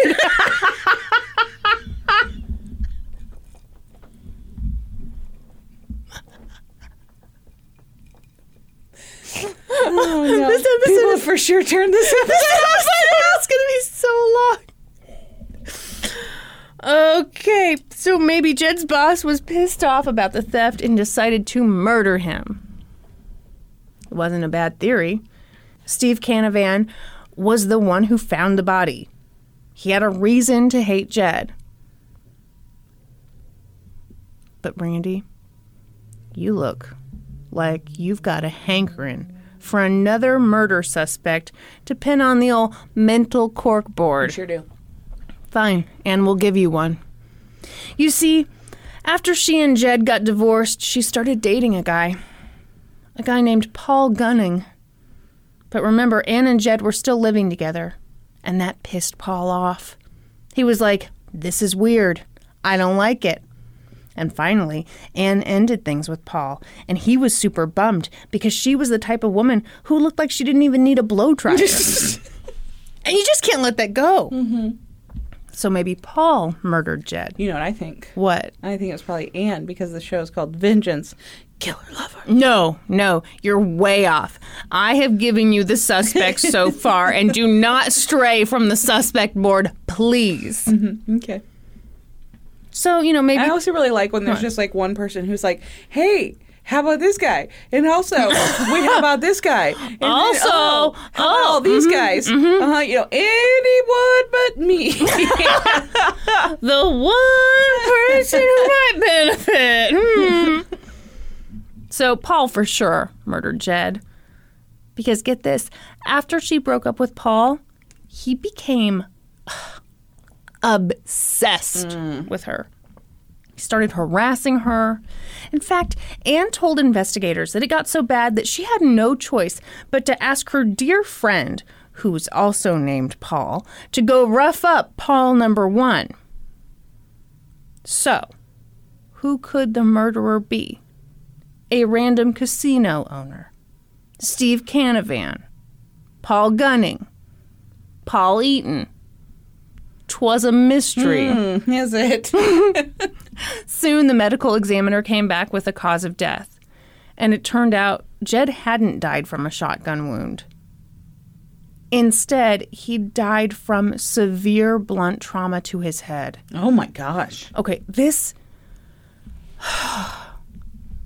is gross and bad. Every bone in his head had been obliterated. Oh my gosh. That's what they said in this episode. Another source said that his brains had been blown out. He had a big hole over his left eyebrow. It was too much to have even been done with the butt of a shotgun. Oh my gosh. So the killer must have used an object to beat him. And when examiners searched the warehouse, they discovered that a fire extinguisher had gone missing. I have to pause to tell you something else. Also, in this episode of Vengeance Killer Lovers, they make a point of mentioning that it would be really weird for someone to just come in and steal a fire extinguisher. I'm glad that they spelled that out for us. But they're wrong, because I'm the fire extinguisher bandit. People don't know my terror yet, but wait till some building catches on fire. And all the fire extinguishers are gone. Well, I don't take all of them from one building. I'm not a monster, but it's going to take them a while to get the fire extinguisher. Okay. They'll be like, I thought we had one in the break room. No. No, they have to go to the basement. Yeah. They should probably just leave at that point. So they started going through their list of suspects, talking to everyone, and they talked with Steve Canavan, Jed's boss, and they asked him all about the stolen money. And Steve said, yeah, Jed did steal 11,000 pounds from me. And he wasn't that buff, so I don't even know how he did it. But he was like, I wasn't that mad about it. I didn't fire him because he's such a good salesman that I knew I couldn't replace him. That sounds nuts to me. That sounds cocoa nuts. Yeah. So, what this guy said was, I just made him pay back what he'd stolen by taking it out of his paycheck. And when he died, he'd paid back about $5,000. So Steve was like, I didn't want him dead. I wanted him to keep working for me. I wanted him to pay back everything he'd taken. Okay. But that's crazy, right? Yeah. Why would you want to keep someone like that? Yeah, I don't know. Remember that time I accidentally used the podcast credit card to buy dinner? And you almost fired me? But you allowed me to keep working? And you took it out of my paycheck? I did not. Because you knew you could never find another podcaster like me. Nope. They don't exist. They still grow on trees. So investigators were like, okay, that kind of made sense. So they said, what's your alibi? He did have one. But since Vengeance Killer Lovers didn't mention what it was, we have to assume that at the time of the murder, he was affixing a shiny, gleaming truck clit to the back of his Subaru. We have to assume. Yeah. That. Then they interviewed Anne's ex-boyfriend, Paul Gunning. And Paul was like, nope, I for sure didn't want him dead. Yes, I hooked up with Anne. I'm over it. Also, I have an alibi. And since the TV show didn't divulge Paul's alibi either, we have no choice but to assume that at the time of the murder, he was watching Stephen affix a shiny, gleaming truck clit to the back of his Subaru, and Paul was standing there thinking, dang, that's pretty slick. Where do I get one? Yeah, obviously. So police took him off the suspects list because that's an awesome alibi. But they did get some information from Paul Gunning that they tucked into their back pocket. You see, Paul used to own an escort company called 2020. It's not very sexy, huh? No, that's not sexy at all. I mean, I don't want to tell you, but maybe if you're an escort company, you want to kind of... fly under the radar. Yeah. Yeah. Accounting are us. You're talking about, like, hindsight. Oh, like butts, I get you. You know what I'd call mine? Butt sight. He said he'd met Anne when she applied for a job with him. And plot twist, eventually took over the business. She did have an entrepreneurial. She had the entrepreneurial spirit.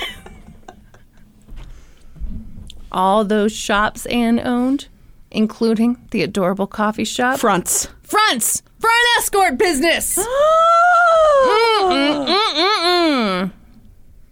I can see that you're confused. You don't know what an escort business is. I do. You've never heard of sex work. You've been giving it away for free this whole time like a chump. Well, let me tell you what Vengeance Killer Lovers told me. No, okay. Sometimes escort businesses are just for folks who want to pay to enjoy the company of a sexy someone. But other times it's a clever disguise for sex work. Sex work! Sex work! They were really stunned about this.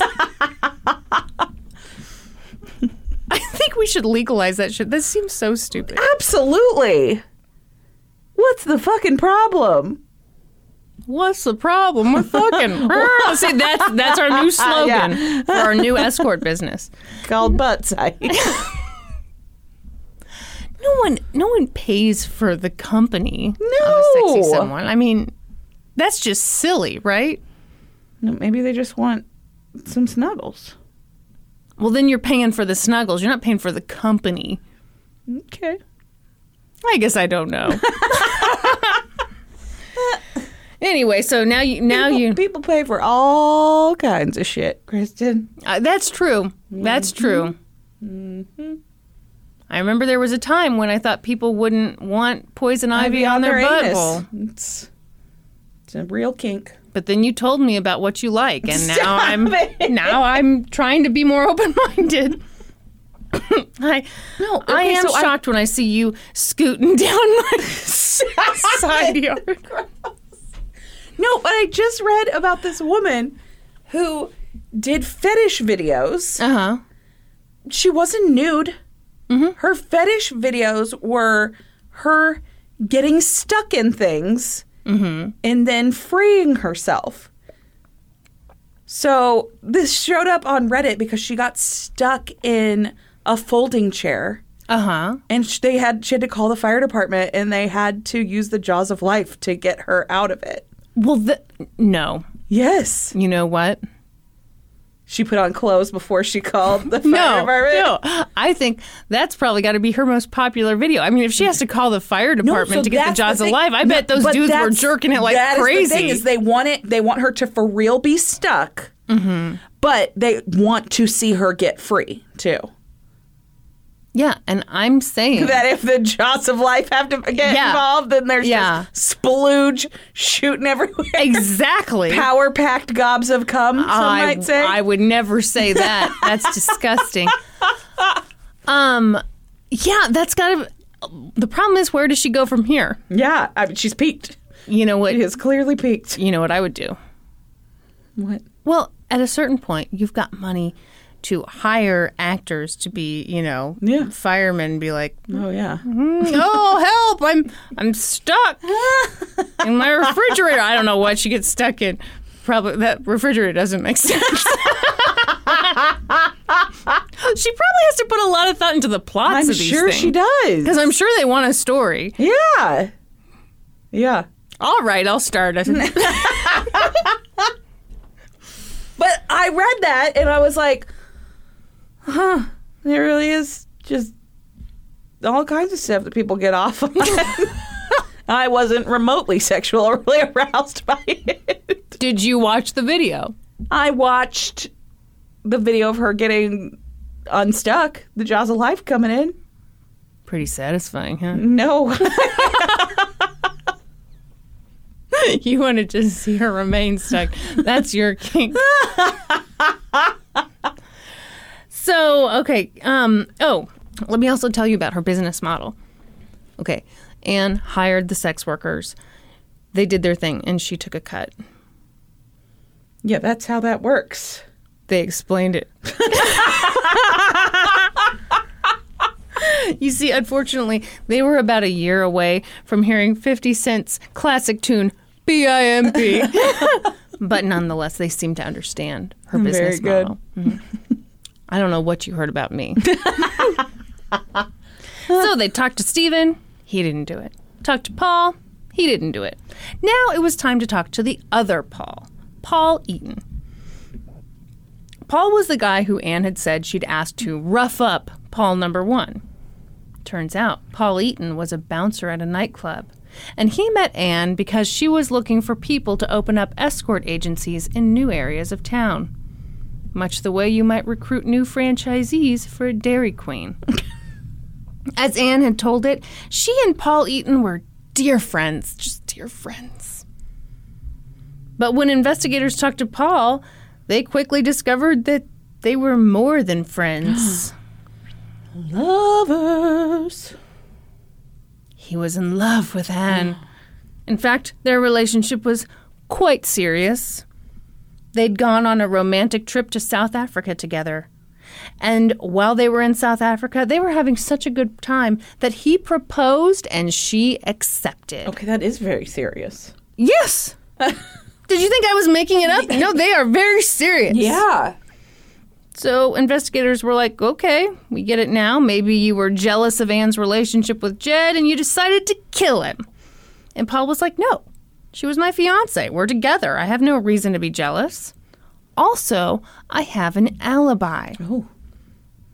And because Vengeance Killer Lovers doesn't say what his alibi was, we have no choice but to assume that on the night of the murder, he was looking at Subaru clits online, which isn't a very solid alibi, so they kept him on the suspects list. But that was just a hilarious joke delivered to you by a comedy genius. Here's what his real alibi was.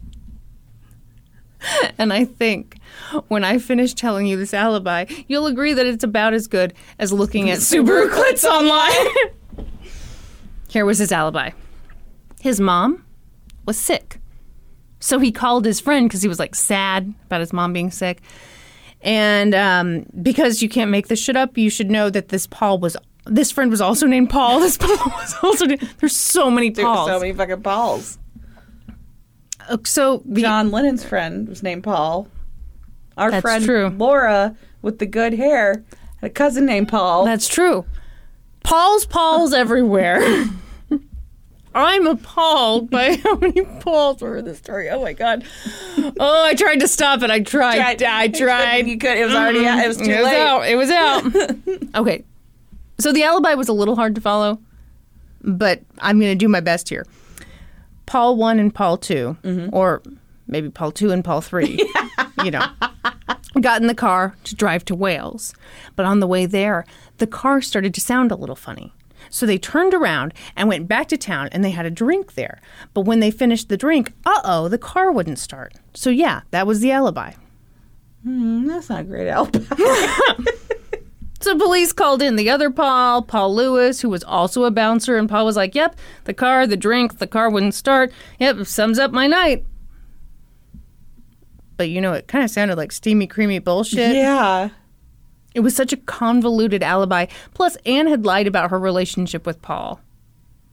Her fiancé. Why? They looked at Anne's phone records and discovered that she had called Jed's friends and family the night he was murdered. Also the police, which is just a fun fact that they threw in kind of late in the episode, but whatever. And she'd also called Paul Eaton. Ooh. Here's why this is bad, Brandy. You see, cell phones, they go ping on the towers. This is new information to us all, so I'll walk it through slowly. The cell phones go ping, the towers go pong, the shoo-wop shadoo, your location won't be missing for long. No. Yeah. I think anytime a true crime show is going to explain to us again how cell towers work, they should just do that little rhyme. Okay. Here's the thing. When Anne called Paul, according to his alibi, he should have been driving to Wales. But according to the pingy ping pings on his cell phone, he was actually in Page Moss, which is not me telling you that he was having sex with a woman named Page Moss. That's the name of a place near the warehouse where Jed was murdered. Are you okay? That was your best joke all episode. Thank you. Had a lot of swings tonight. Didn't take a genius to figure out that this whole thing was a little fishy. Investigators talked to Jed's friends and family, and they did not hold back. They were like, Anne sucked. And they divorced because she was done with him.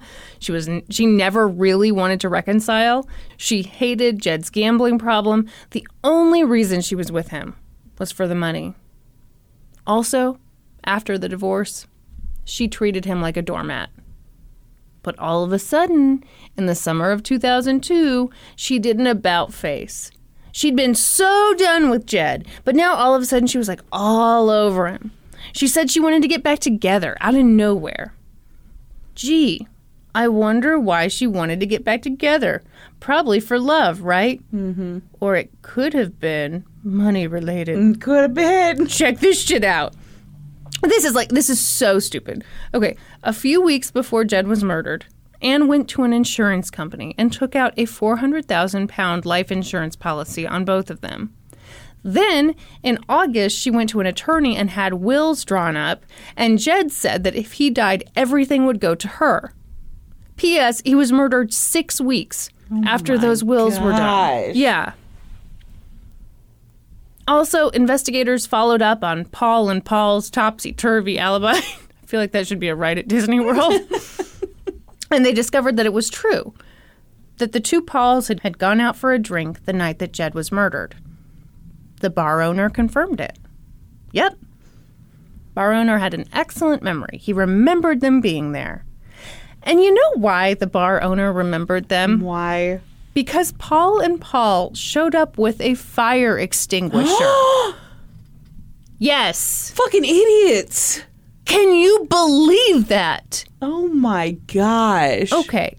Turns out, next door to the bar was a galvanizing factory, which I guess has just vats of acid just hanging out. So Paul and Paul hopped the fence, threw the fire extinguisher into one of the vats of acid, and then came back to the bar and ordered a round of Appletinis or something. We have to assume it was Appletinis. Obviously. You ever had an Appletini? Delicious. delicious. Yeah. Okay. Clearly didn't make an impression on you. No, it's fine. Pretty sweet. Well, yeah, I haven't had one in many years. It's more of an early 20s drink. For sure. So police called up the galvanizing factory and they were like, hey, do us a solid, run a pool skimmer through your acid vats. And they were like, sure. And they found the fire extinguisher. Also, I can tell you think that the Pauls are innocent, but I've got bad news. Yeah, I don't. They did a DNA test on the pieces of latex glove that were found under Jed's body, and it was 100% those bitches. No, it came back with Paul Lewis's DNA. Yeah. So, on December 16th, 2002, 6 weeks after Jed was murdered, Paul and Paul were arrested. And Paul Eaton, Anne's lover, was like a cashew that had been left out in the rain. An easy nut to crack. Yeah, it was your worst joke this episode. I loved it. I thought of it, and I laughed out loud. Are you ready to hear his confession? I am. Okay, here it goes. Yes, he was there the night that Jed was murdered, but he'd only gone there that night to warn Jed to stay away from Anne. No. Yes, Brandy. He was just a good guy there to say, hey, she's engaged to me, pal. Stay away from her. Thank you. Goodbye. But then Jed, like a total psycho, pulled out a shotgun out of nowhere. And, well, what was Paul supposed to do? He started wrestling with Jed. There they were in the warehouse wrestling with a shotgun when all of a sudden, boom! It went off into the ceiling. Somebody just peed their pants because of that. Poor Paul was startled, much like you, my pea-soaked friend. He was frightened, so he looked around and spotted a fire extinguisher, and he grabbed it, and he beat Jed with it. Because he was startled? Well, they wrestled with a shotgun. He feared for his life. What this is, Brandy, is a classic case of self-defense. Oh, is it? The kind of self-defense where you break into somebody's workplace and threaten them. Yeah. Meanwhile, in another interrogation room, the other Paul was like a pecan on a humid day. Still a little tough to crack, but overall not too bad. No. Would you like to hear his confession? I would. Tell me you like the nut jokes. No. Say it. Say it. No. Okay, he hadn't gone into the warehouse with the other Paul. Instead, he'd sat outside in the car, relaxing, listening to his favorite Susan Boyle CD, when all of a sudden, it was 2002, we can only assume. Dreamed a dream. Time gone by.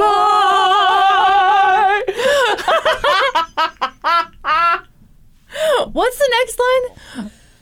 Would be forgiving. Do you remember how awful people were? They were like, wow, how is it possible that someone who's not conventionally attractive can sing well? Oh, that's amazing. It's like, it has nothing to do with So anyway, he's jamming out to Susan Boyle. When all of a sudden, he heard... You're not alarmed at all by the fact that we both know what song Susan Boyle sang on Britain's Got Talent in 2002. You know what's funny is if you had asked me what song did she sing, I would have told you I had no idea. But man, from the first note, I was like, I dreamed a dream. I knew exactly. This is what happens when people grow up together. Like all the references just kind of line up. Okay. So anyway, so he hears loud noises from inside. He hears the bang and he hears shouting. So he ran inside and he saw his good buddy Paul beating Jed with a fire extinguisher. Okay, so he put on his latex gloves. No. Oh my God, Brandy. My stars. So, investigators, much like yourself, asshole, were like, okay, cool, but how do you explain the pieces of latex glove that were found under his body? Well, I was trying to distract them by making balloon animals. The truth is that Pauls didn't have much of an answer for that. Also, no word on what happened to that shotgun. Okay. The next day, investigators interrogated Ann Huxley. And Ann was like a walnut in a dry heat. Very tough to crack. I apologize on behalf of my co-host. Don't you dare. They can't hear you because they're laughing so hard. What if this is the end of the podcast? They're like, she made 3 nut jokes. None of them worked. Each one flopped harder than the one before. She told them that she was just so sad that Judd was dead. Oh, she didn't know anything about it. Nothing new to say here. He said he was going in for a business deal and then he never came home. And investigators were like, okay, but what about that insurance policy and the new will? And what about your new fiance? She was like, my goodness, how dare you? I had nothing to do with this. If anything, it sounds like Paul Eaton is just obsessed with me. He just had to have me. And the investigators were like, well, you do have the kind of hair that looks like it doesn't need a blow dryer. Then a new witness came forward. She said that Paul Eaton told her that he went to see Jed that night intending to shoot him with a sawed-off shotgun. And at the last minute, he couldn't do it. She said he told her that Jed grabbed the gun from him and they struggled, and at that point, Paul Lewis came in, grabbed the extinguisher from the wall, and the two of them beat Jed to death. Mm-hmm. The friend said that Ann had promised both Pauls 100,000 pounds in exchange for committing the murder. Yeah, that sounds like the real story. Yeah, that sounds much more believable than anything else we've heard. Yes. So in April of 2004, Paul, and Ann went on trial. In court, Ann dressed a little frumpy. She tried to look kind of like a middle-aged housewife, evidently, and not a motherfucking PIMP. The prosecution argued that Ann was a black widow. She'd plotted her ex-husband's murder. The friend testified about what Paul Eaton had told her, and then another friend of Paul Eaton's testified that Oops Fudge Stripes, he'd accidentally helped out with the murder.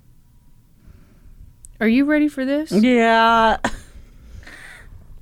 He told the court that on the night of Jed's murder, he drove the two Pauls to the warehouse. They'd told him that they were just going there to repo a car, which I guess was something they did every now and then. Okay. The friend said he honestly didn't know that he was there to, be the getaway driver in the murder. And apparently the two Pauls told him to park somewhere and wait for their phone call. And unfortunately for the Pauls, this guy parked near a cell tower. And I don't know if you've heard this, but cell phones go ping, towers go pong, and shoo-wop shadoo, your location won't be missing for long. It wasn't until the Pauls got back in the car that the friend realized, oh shit, this was not a car repo. Okay, one of them was covered in blood. I thought both of them had to be. And also, there was no other car. Yeah, that's the biggest hint. They also said they'd beaten someone up. The prosecution also called a doctor who testified about all the injuries that Jed had suffered. She said Jed had been beaten so badly that his head practically exploded. Oh, my gosh. Yeah, this is just awful. So Paul Eaton was the first one to present his defense. Once the prosecution rested, his attorney stood up and announced that Paul was going to change his plea to guilty. Oh. What? Yes. What? Yeah. This was kind of nuts, because if you admit to murder in England, you automatically get a life sentence. We talking like a cashew or a pecan? Oh, don't you try to get in. Or a walnut. Don't you try to get in on this business here. You were too good for it several paragraphs ago. I'm taking my nut jokes and going home.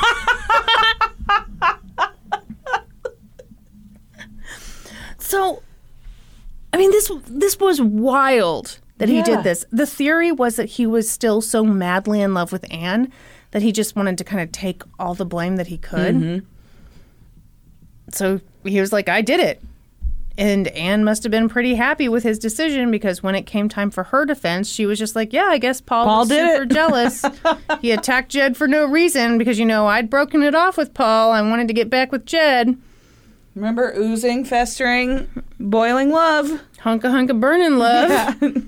And as for that life insurance policy, well, that was for my children. Wanted to make sure they were taken care of. When Paul Lewis's defense took over, they of course put all the blame on Paul Eaton.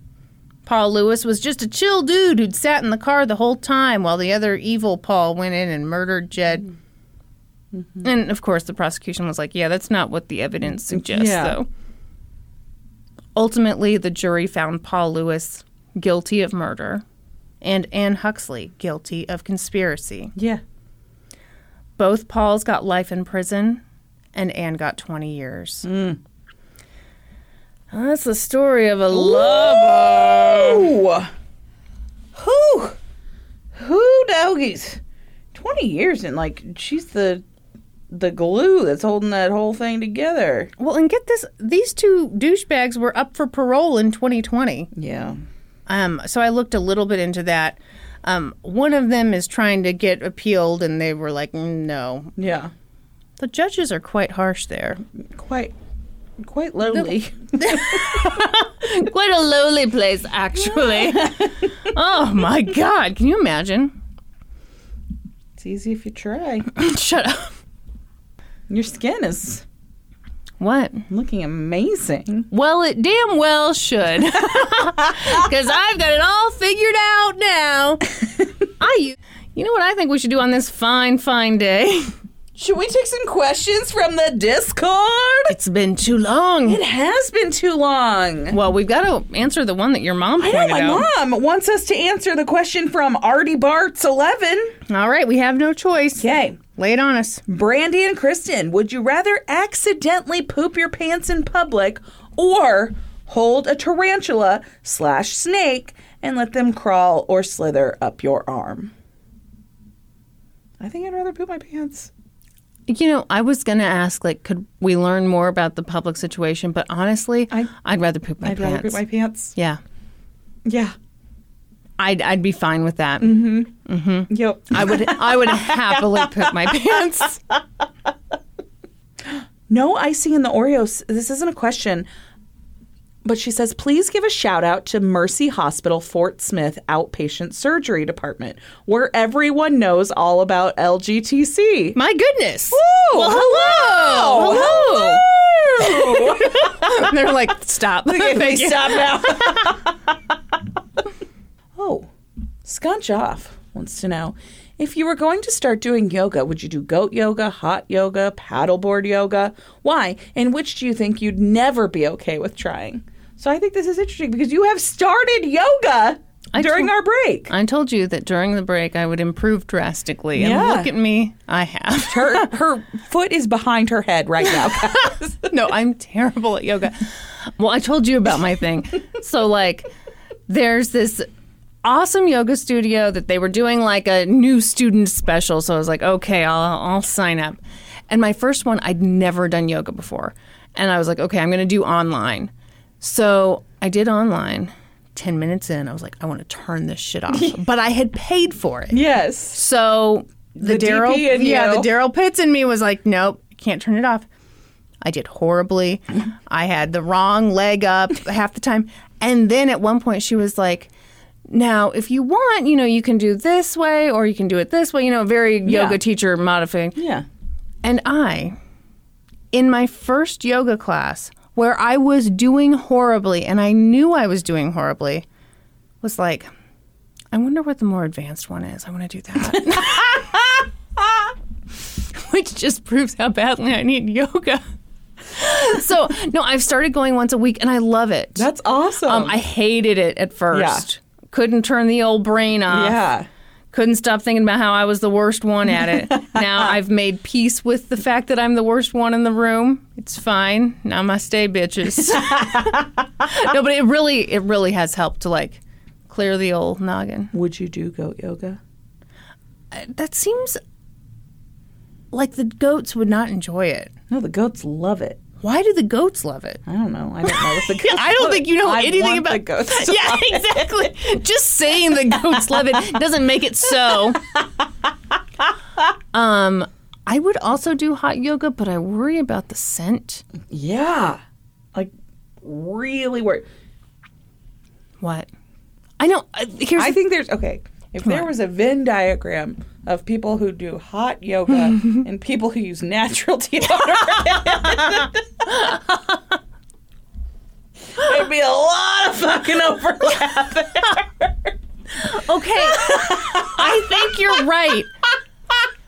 And like, you know how like every gym website is like, hey, please don't show up smelling like a busted asshole. Yeah. But like, I just think that's silly because like, no one thinks, oh, I smell like an asshole. Yeah.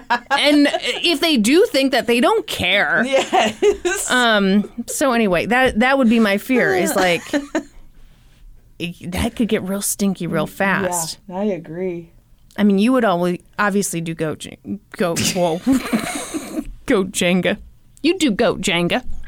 You'd stack them goats up, take them out real carefully. Would you ever do hot yoga? Okay, I think I would do it because I think I would feel very satisfied by it. Yeah. Like, you know, ooh, I really Broke got sweat. my sweat on. Without having to be like a high intensity thing. Okay, Yeah. fair enough. Yeah. I'd for sure do goat yoga though. My mom is back in here and she said they are both choosing the poo option, no doubt. Oh yeah, your mom knows us. Right? Yeah, I didn't really even have to think about it. I mean, I paused a little bit because it's embarrassing to be like, I'd shit myself. I for sure but that's shit myself. yes. Ooh, have you seen Cruella? Did you watch Cruella? No. We watched it. It was one of the things I picked to do for my birthday, and I loved it. Emma Stone, fabulous. Oh, so good. Wait, is that the entirety of your review? I really enjoyed it. You should review things. I had a great time watching it. I did think it was a little long. Oh, really? My attention span is not great, and that thing was 2 hours and 27 minutes long. That's too long. Yeah. That's too long for a kid's movie, and I know you were the only adult in there. Yeah. We watched it at home. At home? At home. Does that make you feel less creepy? Yes, thank you. The Widow Fox wants to know, did either of you ever go to Crumble, and what did you get? Okay, I personally have not yet been to Crumble, but I've had 2 separate people bring me Crumble cookies. What the hell? What kind of life are one you? of my clients brought me a Crumble cookie. Doreen? No. No? Oh, okay. No. And she brought me the sugar cookie with the pink icing on it, and it was That sounds amazing. so good. It was so good. That breaks my heart. I love a Yes. pink icing. Okay. And then my sister Kim, who I work with at the salon, she owns a salon with me. Who? Stop it. That was for my list for my listeners. For my fans. I'm talking to my fans. Shut up. For the listeners, not for you. Her true personality she did is like coming a- out. She's a monster. She did like a surprise. Here's cookies for everyone to the salon one day. She Oh. brought a big party box of Crumble cookies. And I had a Butterfinger one. It was like it was a peanut butter cookie with like a layer of chocolate on it. Oh my God. And then pieces of Butterfinger. You know what I do not understand at all? What? Why people don't love Butterfinger? I know Butterfinger's delicious. The nougat inside? That is not fucking nougat. It's not. No, that sounds like it was all the setup to a joke. I really do love Butterfinger. Yeah. Nobody better lay a finger on my My Butterfinger. Butterfinger. Oh, Super Eclit wants to know who has the nicer couch. So without a doubt, that is Kristen. I do? Yes, because I have my couch woes. Oh, someone has brought up a sore spot. Okay. All right. Oh, she's settling in, folks. Okay, get ready for a story. Okay, so we moved, right? In preparation for our move, the living room size at our new house is very different from the living room size at our old house. Our old living room was just oddly huge. Yeah. And just proportionately really weird for the house. Like, very large. So we had a very large sectional in it. Our new house is a very open concept floor plan. And so the living room's not as big. And then also a sectional won't work just because of how open it is. And so we had to go get new furniture for the living room. Had to. This is like So the most exciting world thing that can problems. happen. Yes, No, exactly. this is the most No, it exciting is. thing that It's can very happen to you. exciting. Yeah. So, okay.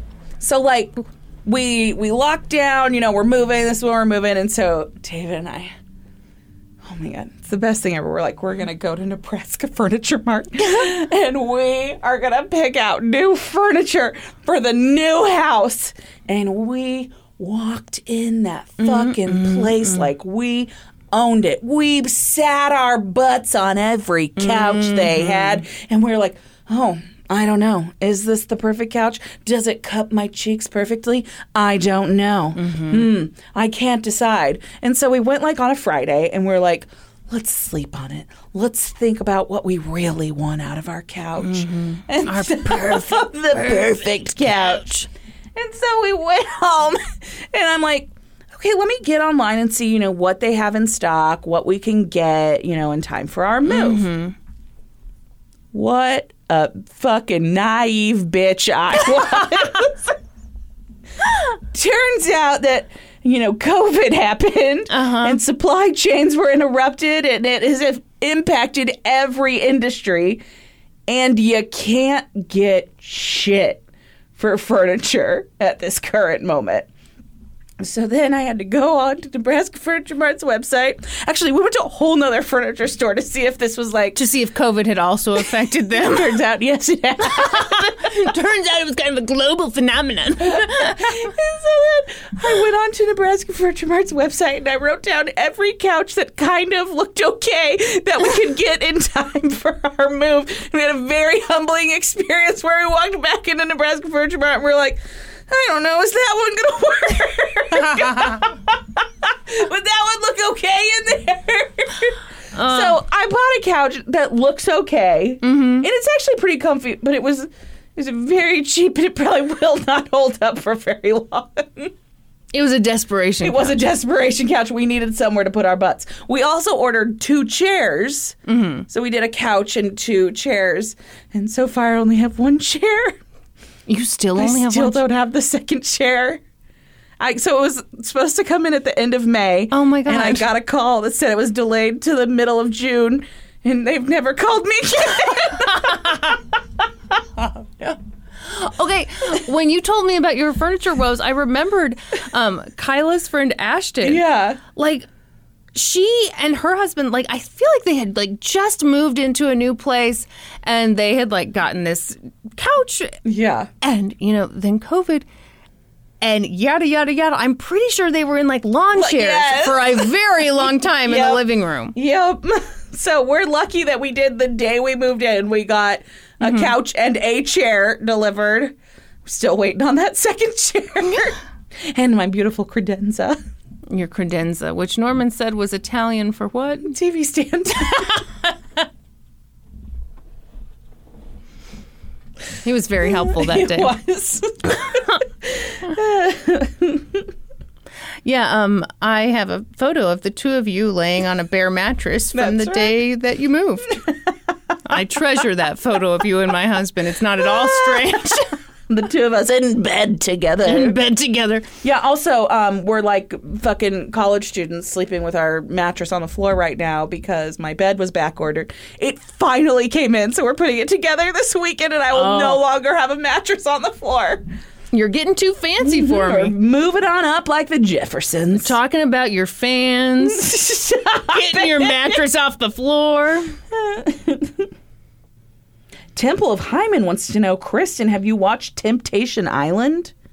No, but I feel like I should. That Okay. sounds tempting. So, back when reality TV was first a thing, there was the original Temptation Island, and I watched that. I remember. Oh my god, that was the one where like couples would come on, and then like the guy would go off to a hot tub where some hot lady was Yes. like, "I'm into you," and then like the girlfriend would watch from a secret footage camera and cry. Yeah, I remember that show. So this must be a reboot of that. I'm guessing. I'm above that. You don't have time for any other shows now that you just watch Survivor all the time. Okay, so, as you know, my parents are still living with us. And the other day, so I spend a lot of time in the basement watching Survivor, and it's fine. It's very cool.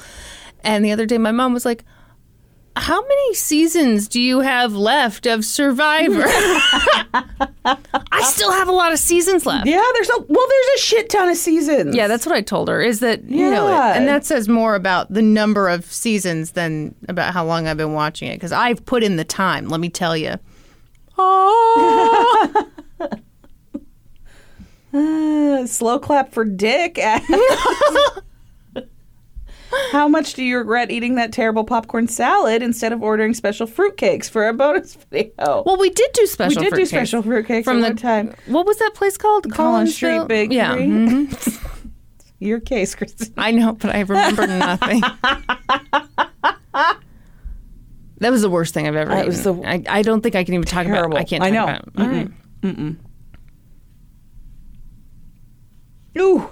Blue Orchid wants to know, what's it like having more patrons than Norm? Oh, the wow. shade! Ooh. If he were alive, Way he'd more care. YouTube subscribers. Yeah. We could not hang on the YouTubes. Oh my God, YouTube hated us. Hated us. I mean, we're not ready for every platform, evidently. That's right. The people of That's YouTube, we put it out there and they responded. Balloon Boy wants to know, were you able to decompress and did you miss us? Yes and yes. and yes. It was so nice to have a break and really necessary because like life has been crazy over this. You moved, you had a birthday, your daughter had her first birthday. Like, yes. Yeah. Sold my house. Yeah. God, yeah, you sold your house. Yeah. It was crazy, but yes, oh my gosh, I missed it so much. We missed all of you, and I missed you. Me? You. It is funny because, like, you realize, I mean, like with any adult friendship, you don't get together that often. Yeah. And so I was like, oh, yeah, I'm sure we're going to see each other a ton. We saw each other like a bit, but like not a lot. Yeah. Yeah. So we got to keep doing this podcast Just to keep as an the excuse to friendship hang out. alive. That's right. Oh. Do you have one? Gadriel asks, got any scandalous high school gossip? It's finally been long enough that you can share. Do you have any? Well, I mean, we do have stuff, but like we really can't talk about it. The dickhead who got arrested for domestic violence. Oh, yeah. Yeah. Mm-hmm. Oh, yeah. Mm-hmm. Yeah. Somebody who was a super douche. Yeah. Yes. As an a adult. douche to both of us. Yes. Then, as an adult, was shockingly arrested for domestic violence. Yeah. Weird. Seems like he had some trouble with the ladies. Oh, God. Yeah. Yeah, that guy was a douche. Well, it's just so funny because you think of, I don't know, I think in high school I had this idea that like we all change a lot, we grow up a lot. But honestly, some people, if you went to elementary school, middle school, and high school, someone, you know them pretty well. Yeah. People don't change that much. I really don't think they Yeah. do. So yeah, some of these people, it's like, Not that surprised. Yeah. How they turned out. now a middle-aged douche. Once a douche, always a douche, as I like to say. I like to say that a douche can change its stripes. Oh, you know what I think we should do? Supreme Court inductions. I think so. Should we tell the people how to get inducted on this very podcast? The way you... Oh, God, we didn't really plug Nope, the Patreon. not at all. Boy. Boy. Boy. Here's the deal, gang. If you want more of us, It's all on Patreon. That's right. All you got to do is go to patreon.com/LGTC podcast. And once you're there, you can sign up at the $5 level. That'll get you a monthly bonus episode, plus into the Discord to chitty chat the day away. At the $7 level, that's the Supreme Court. You get all that, plus you get inducted into this podcast. You get a sticker and a card with our lovely autographs. And as Brandy signs, she says, "This is for my audience." And then at the $10 level, that's the Bob Moss level, you get all that. Plus, you get your episodes a day early, and you get them ad-free. Also, 10% off on merch. Woo! The list is endless, except it's not because it just ended. All right, we are continuing to read your names and your favorite cookies. Cookies. Kayla Tucker. My Aunt Snowbakes. Neve. My fiance Emily's Peanut Cookies. Karen Barnt. Cinnamon Roll Cookies. Pam. Snickerdoodles. I really love that Pam told us how to pronounce her name. Lynn Feather. Warm Toll House. Heba Anderson. My fiance's famous Norwegian chocolate brownie cookies. Oh, okay. Helen Bryden. Shortbread. Veronica Harrison. The raspberry cheesecake cookie from Subway. Everyone, we are sleeping on Subway cookies. I know, but did you ever hear about the tuna thing? Did you hear about Jared? Yeah. They got far too little tuna in their sandwiches and way too many pedophiles on their staff. The ratio is just off, frankly. Ryan Hamill. Double stuffed Oreo. It's too much stuff. No, wrong. It's just enough stuff. It's too much. Savannah Corner. Soft baked chocolate chip cookies that only your middle school lunch lady knows how to cook. Oh, I know exactly. My gosh, yes. Exactly what she means. Mm-hmm. Krista Smith. My chocolate chip cookies using my partner's mom's recipe. Wendy Frederick. Any cookies except oatmeal raisin. Oh, my. Angela Durandajay. Trader Joe's maple leaf cookies. Aussie Fangirl. Tim Tam's classic version. Karen. Chips Ahoy cookies in the blue bag, not the red. Why are you nodding? Is that? I don't like the red bag. Do they taste good? Yeah, the reds are the chewies. Oh. The blues are the classics. I like the classics as well. Mm-hmm. Jenny Storm. You know what I like about the chewies? They're kind of like a cashew that's been left out. Stop it. Jenny Storm. Chocolate chip from Tiff's Treats. JP Martinez. JP Martinez put an exclamation point after their name, so I had to say it like that. You did. You had no choice. Yes. Oreos that get soggy from sitting in milk. Right. Mm-hmm. All right. Alicia P. Milk bar peanut butter cookies. Kenzie B. The cookie recipe off the back of Nestle chocolate chips with a cup of crushed up cinnamon toast crunch or crunched up pretzels and caramel nuggets tossed in. That's too much happening. I don't know. I think it sounds pretty good. Not sure. We'll have to study this and get back to you. Robin Fredrigill. Oatmeal butterscotch chip. That's called an oatmeal scotchy, ma'am. Please. Oh, wow. Robin, we're going to tell you how to enjoy it, too. Welcome to the Supreme Court. Woo.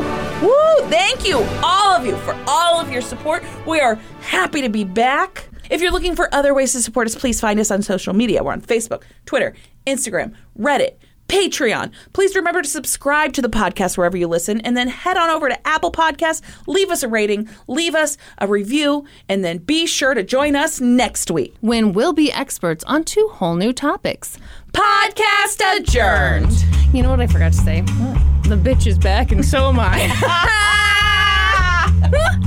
And now for a note about our process. I read a bunch of stuff, then regurgitate it all back up in my very limited vocabulary. And I copy and paste from the best sources on the web, and sometimes Wikipedia. So we owe a huge thank you to the real experts. I got my info from an episode of Vengeance Killer Lovers, titled Secret Lives and Alibis. And I got my info from an episode of Dateline, an episode of Snapped, chillingcrimes.com, an article for Oxygen, and IowaColdCases.com. For a full list of our sources, visit lgtcpodcast.com. Any errors are, of course, ours, but please don't take our word for it. Go read their stuff. Woo! Woo, dogies.